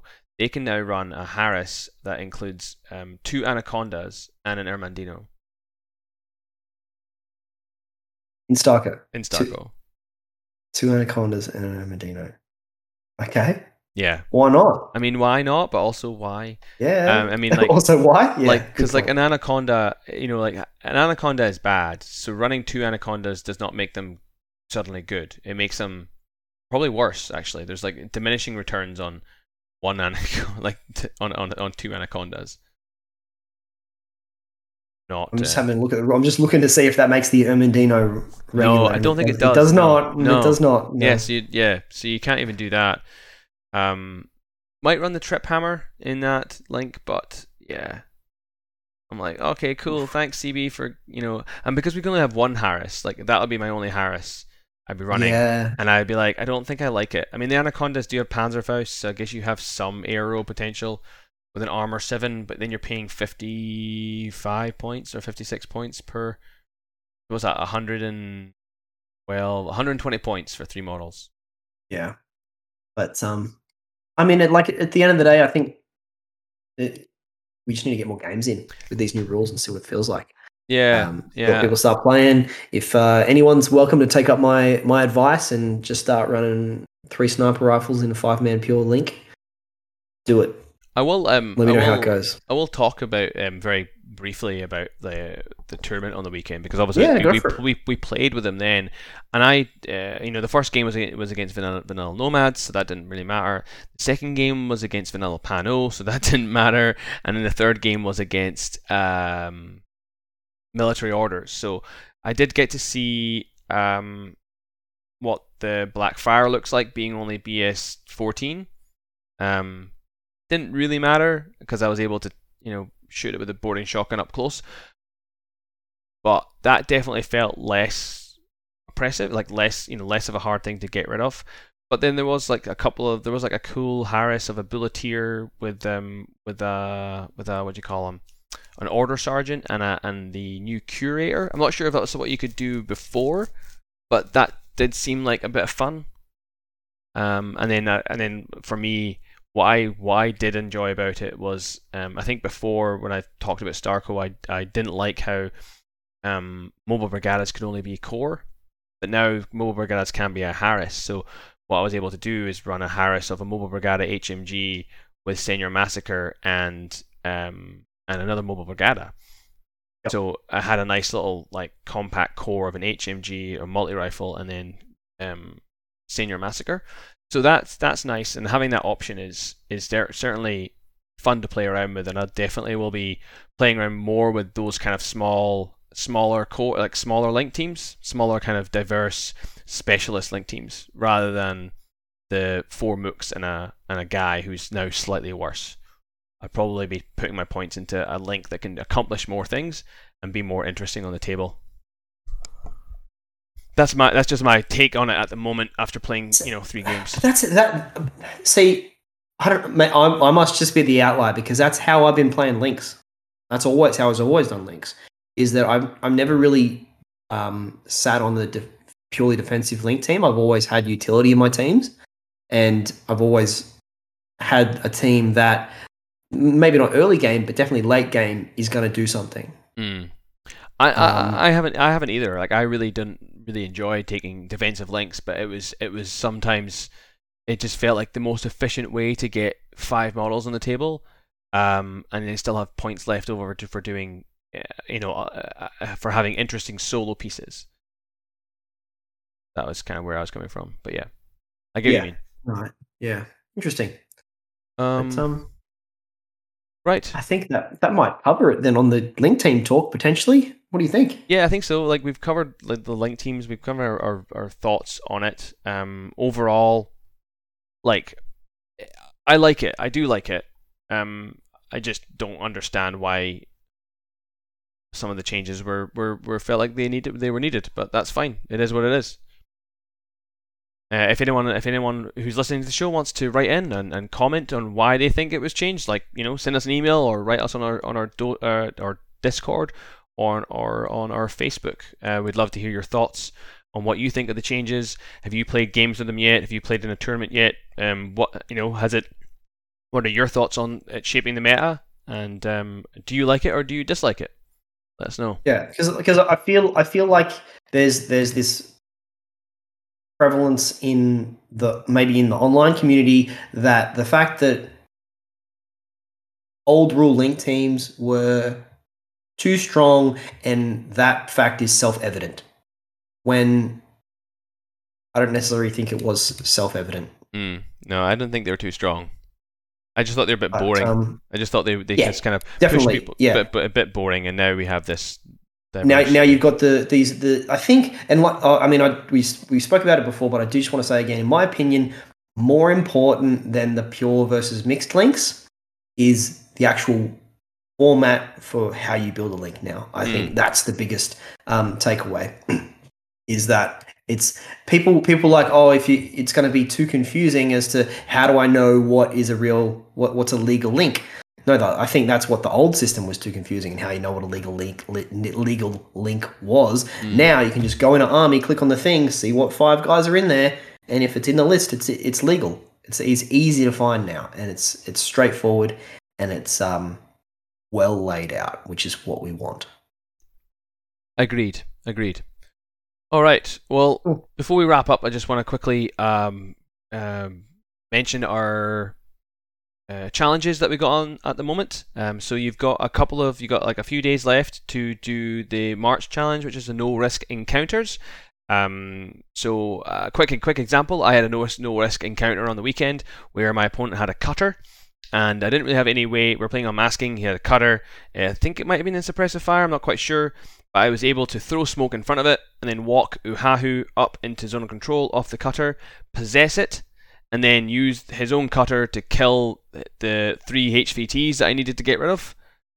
And then I think a couple of his own orders, and then kind of like gave it back to him. But by then I've accomplished what I needed to do and lost no orders doing it.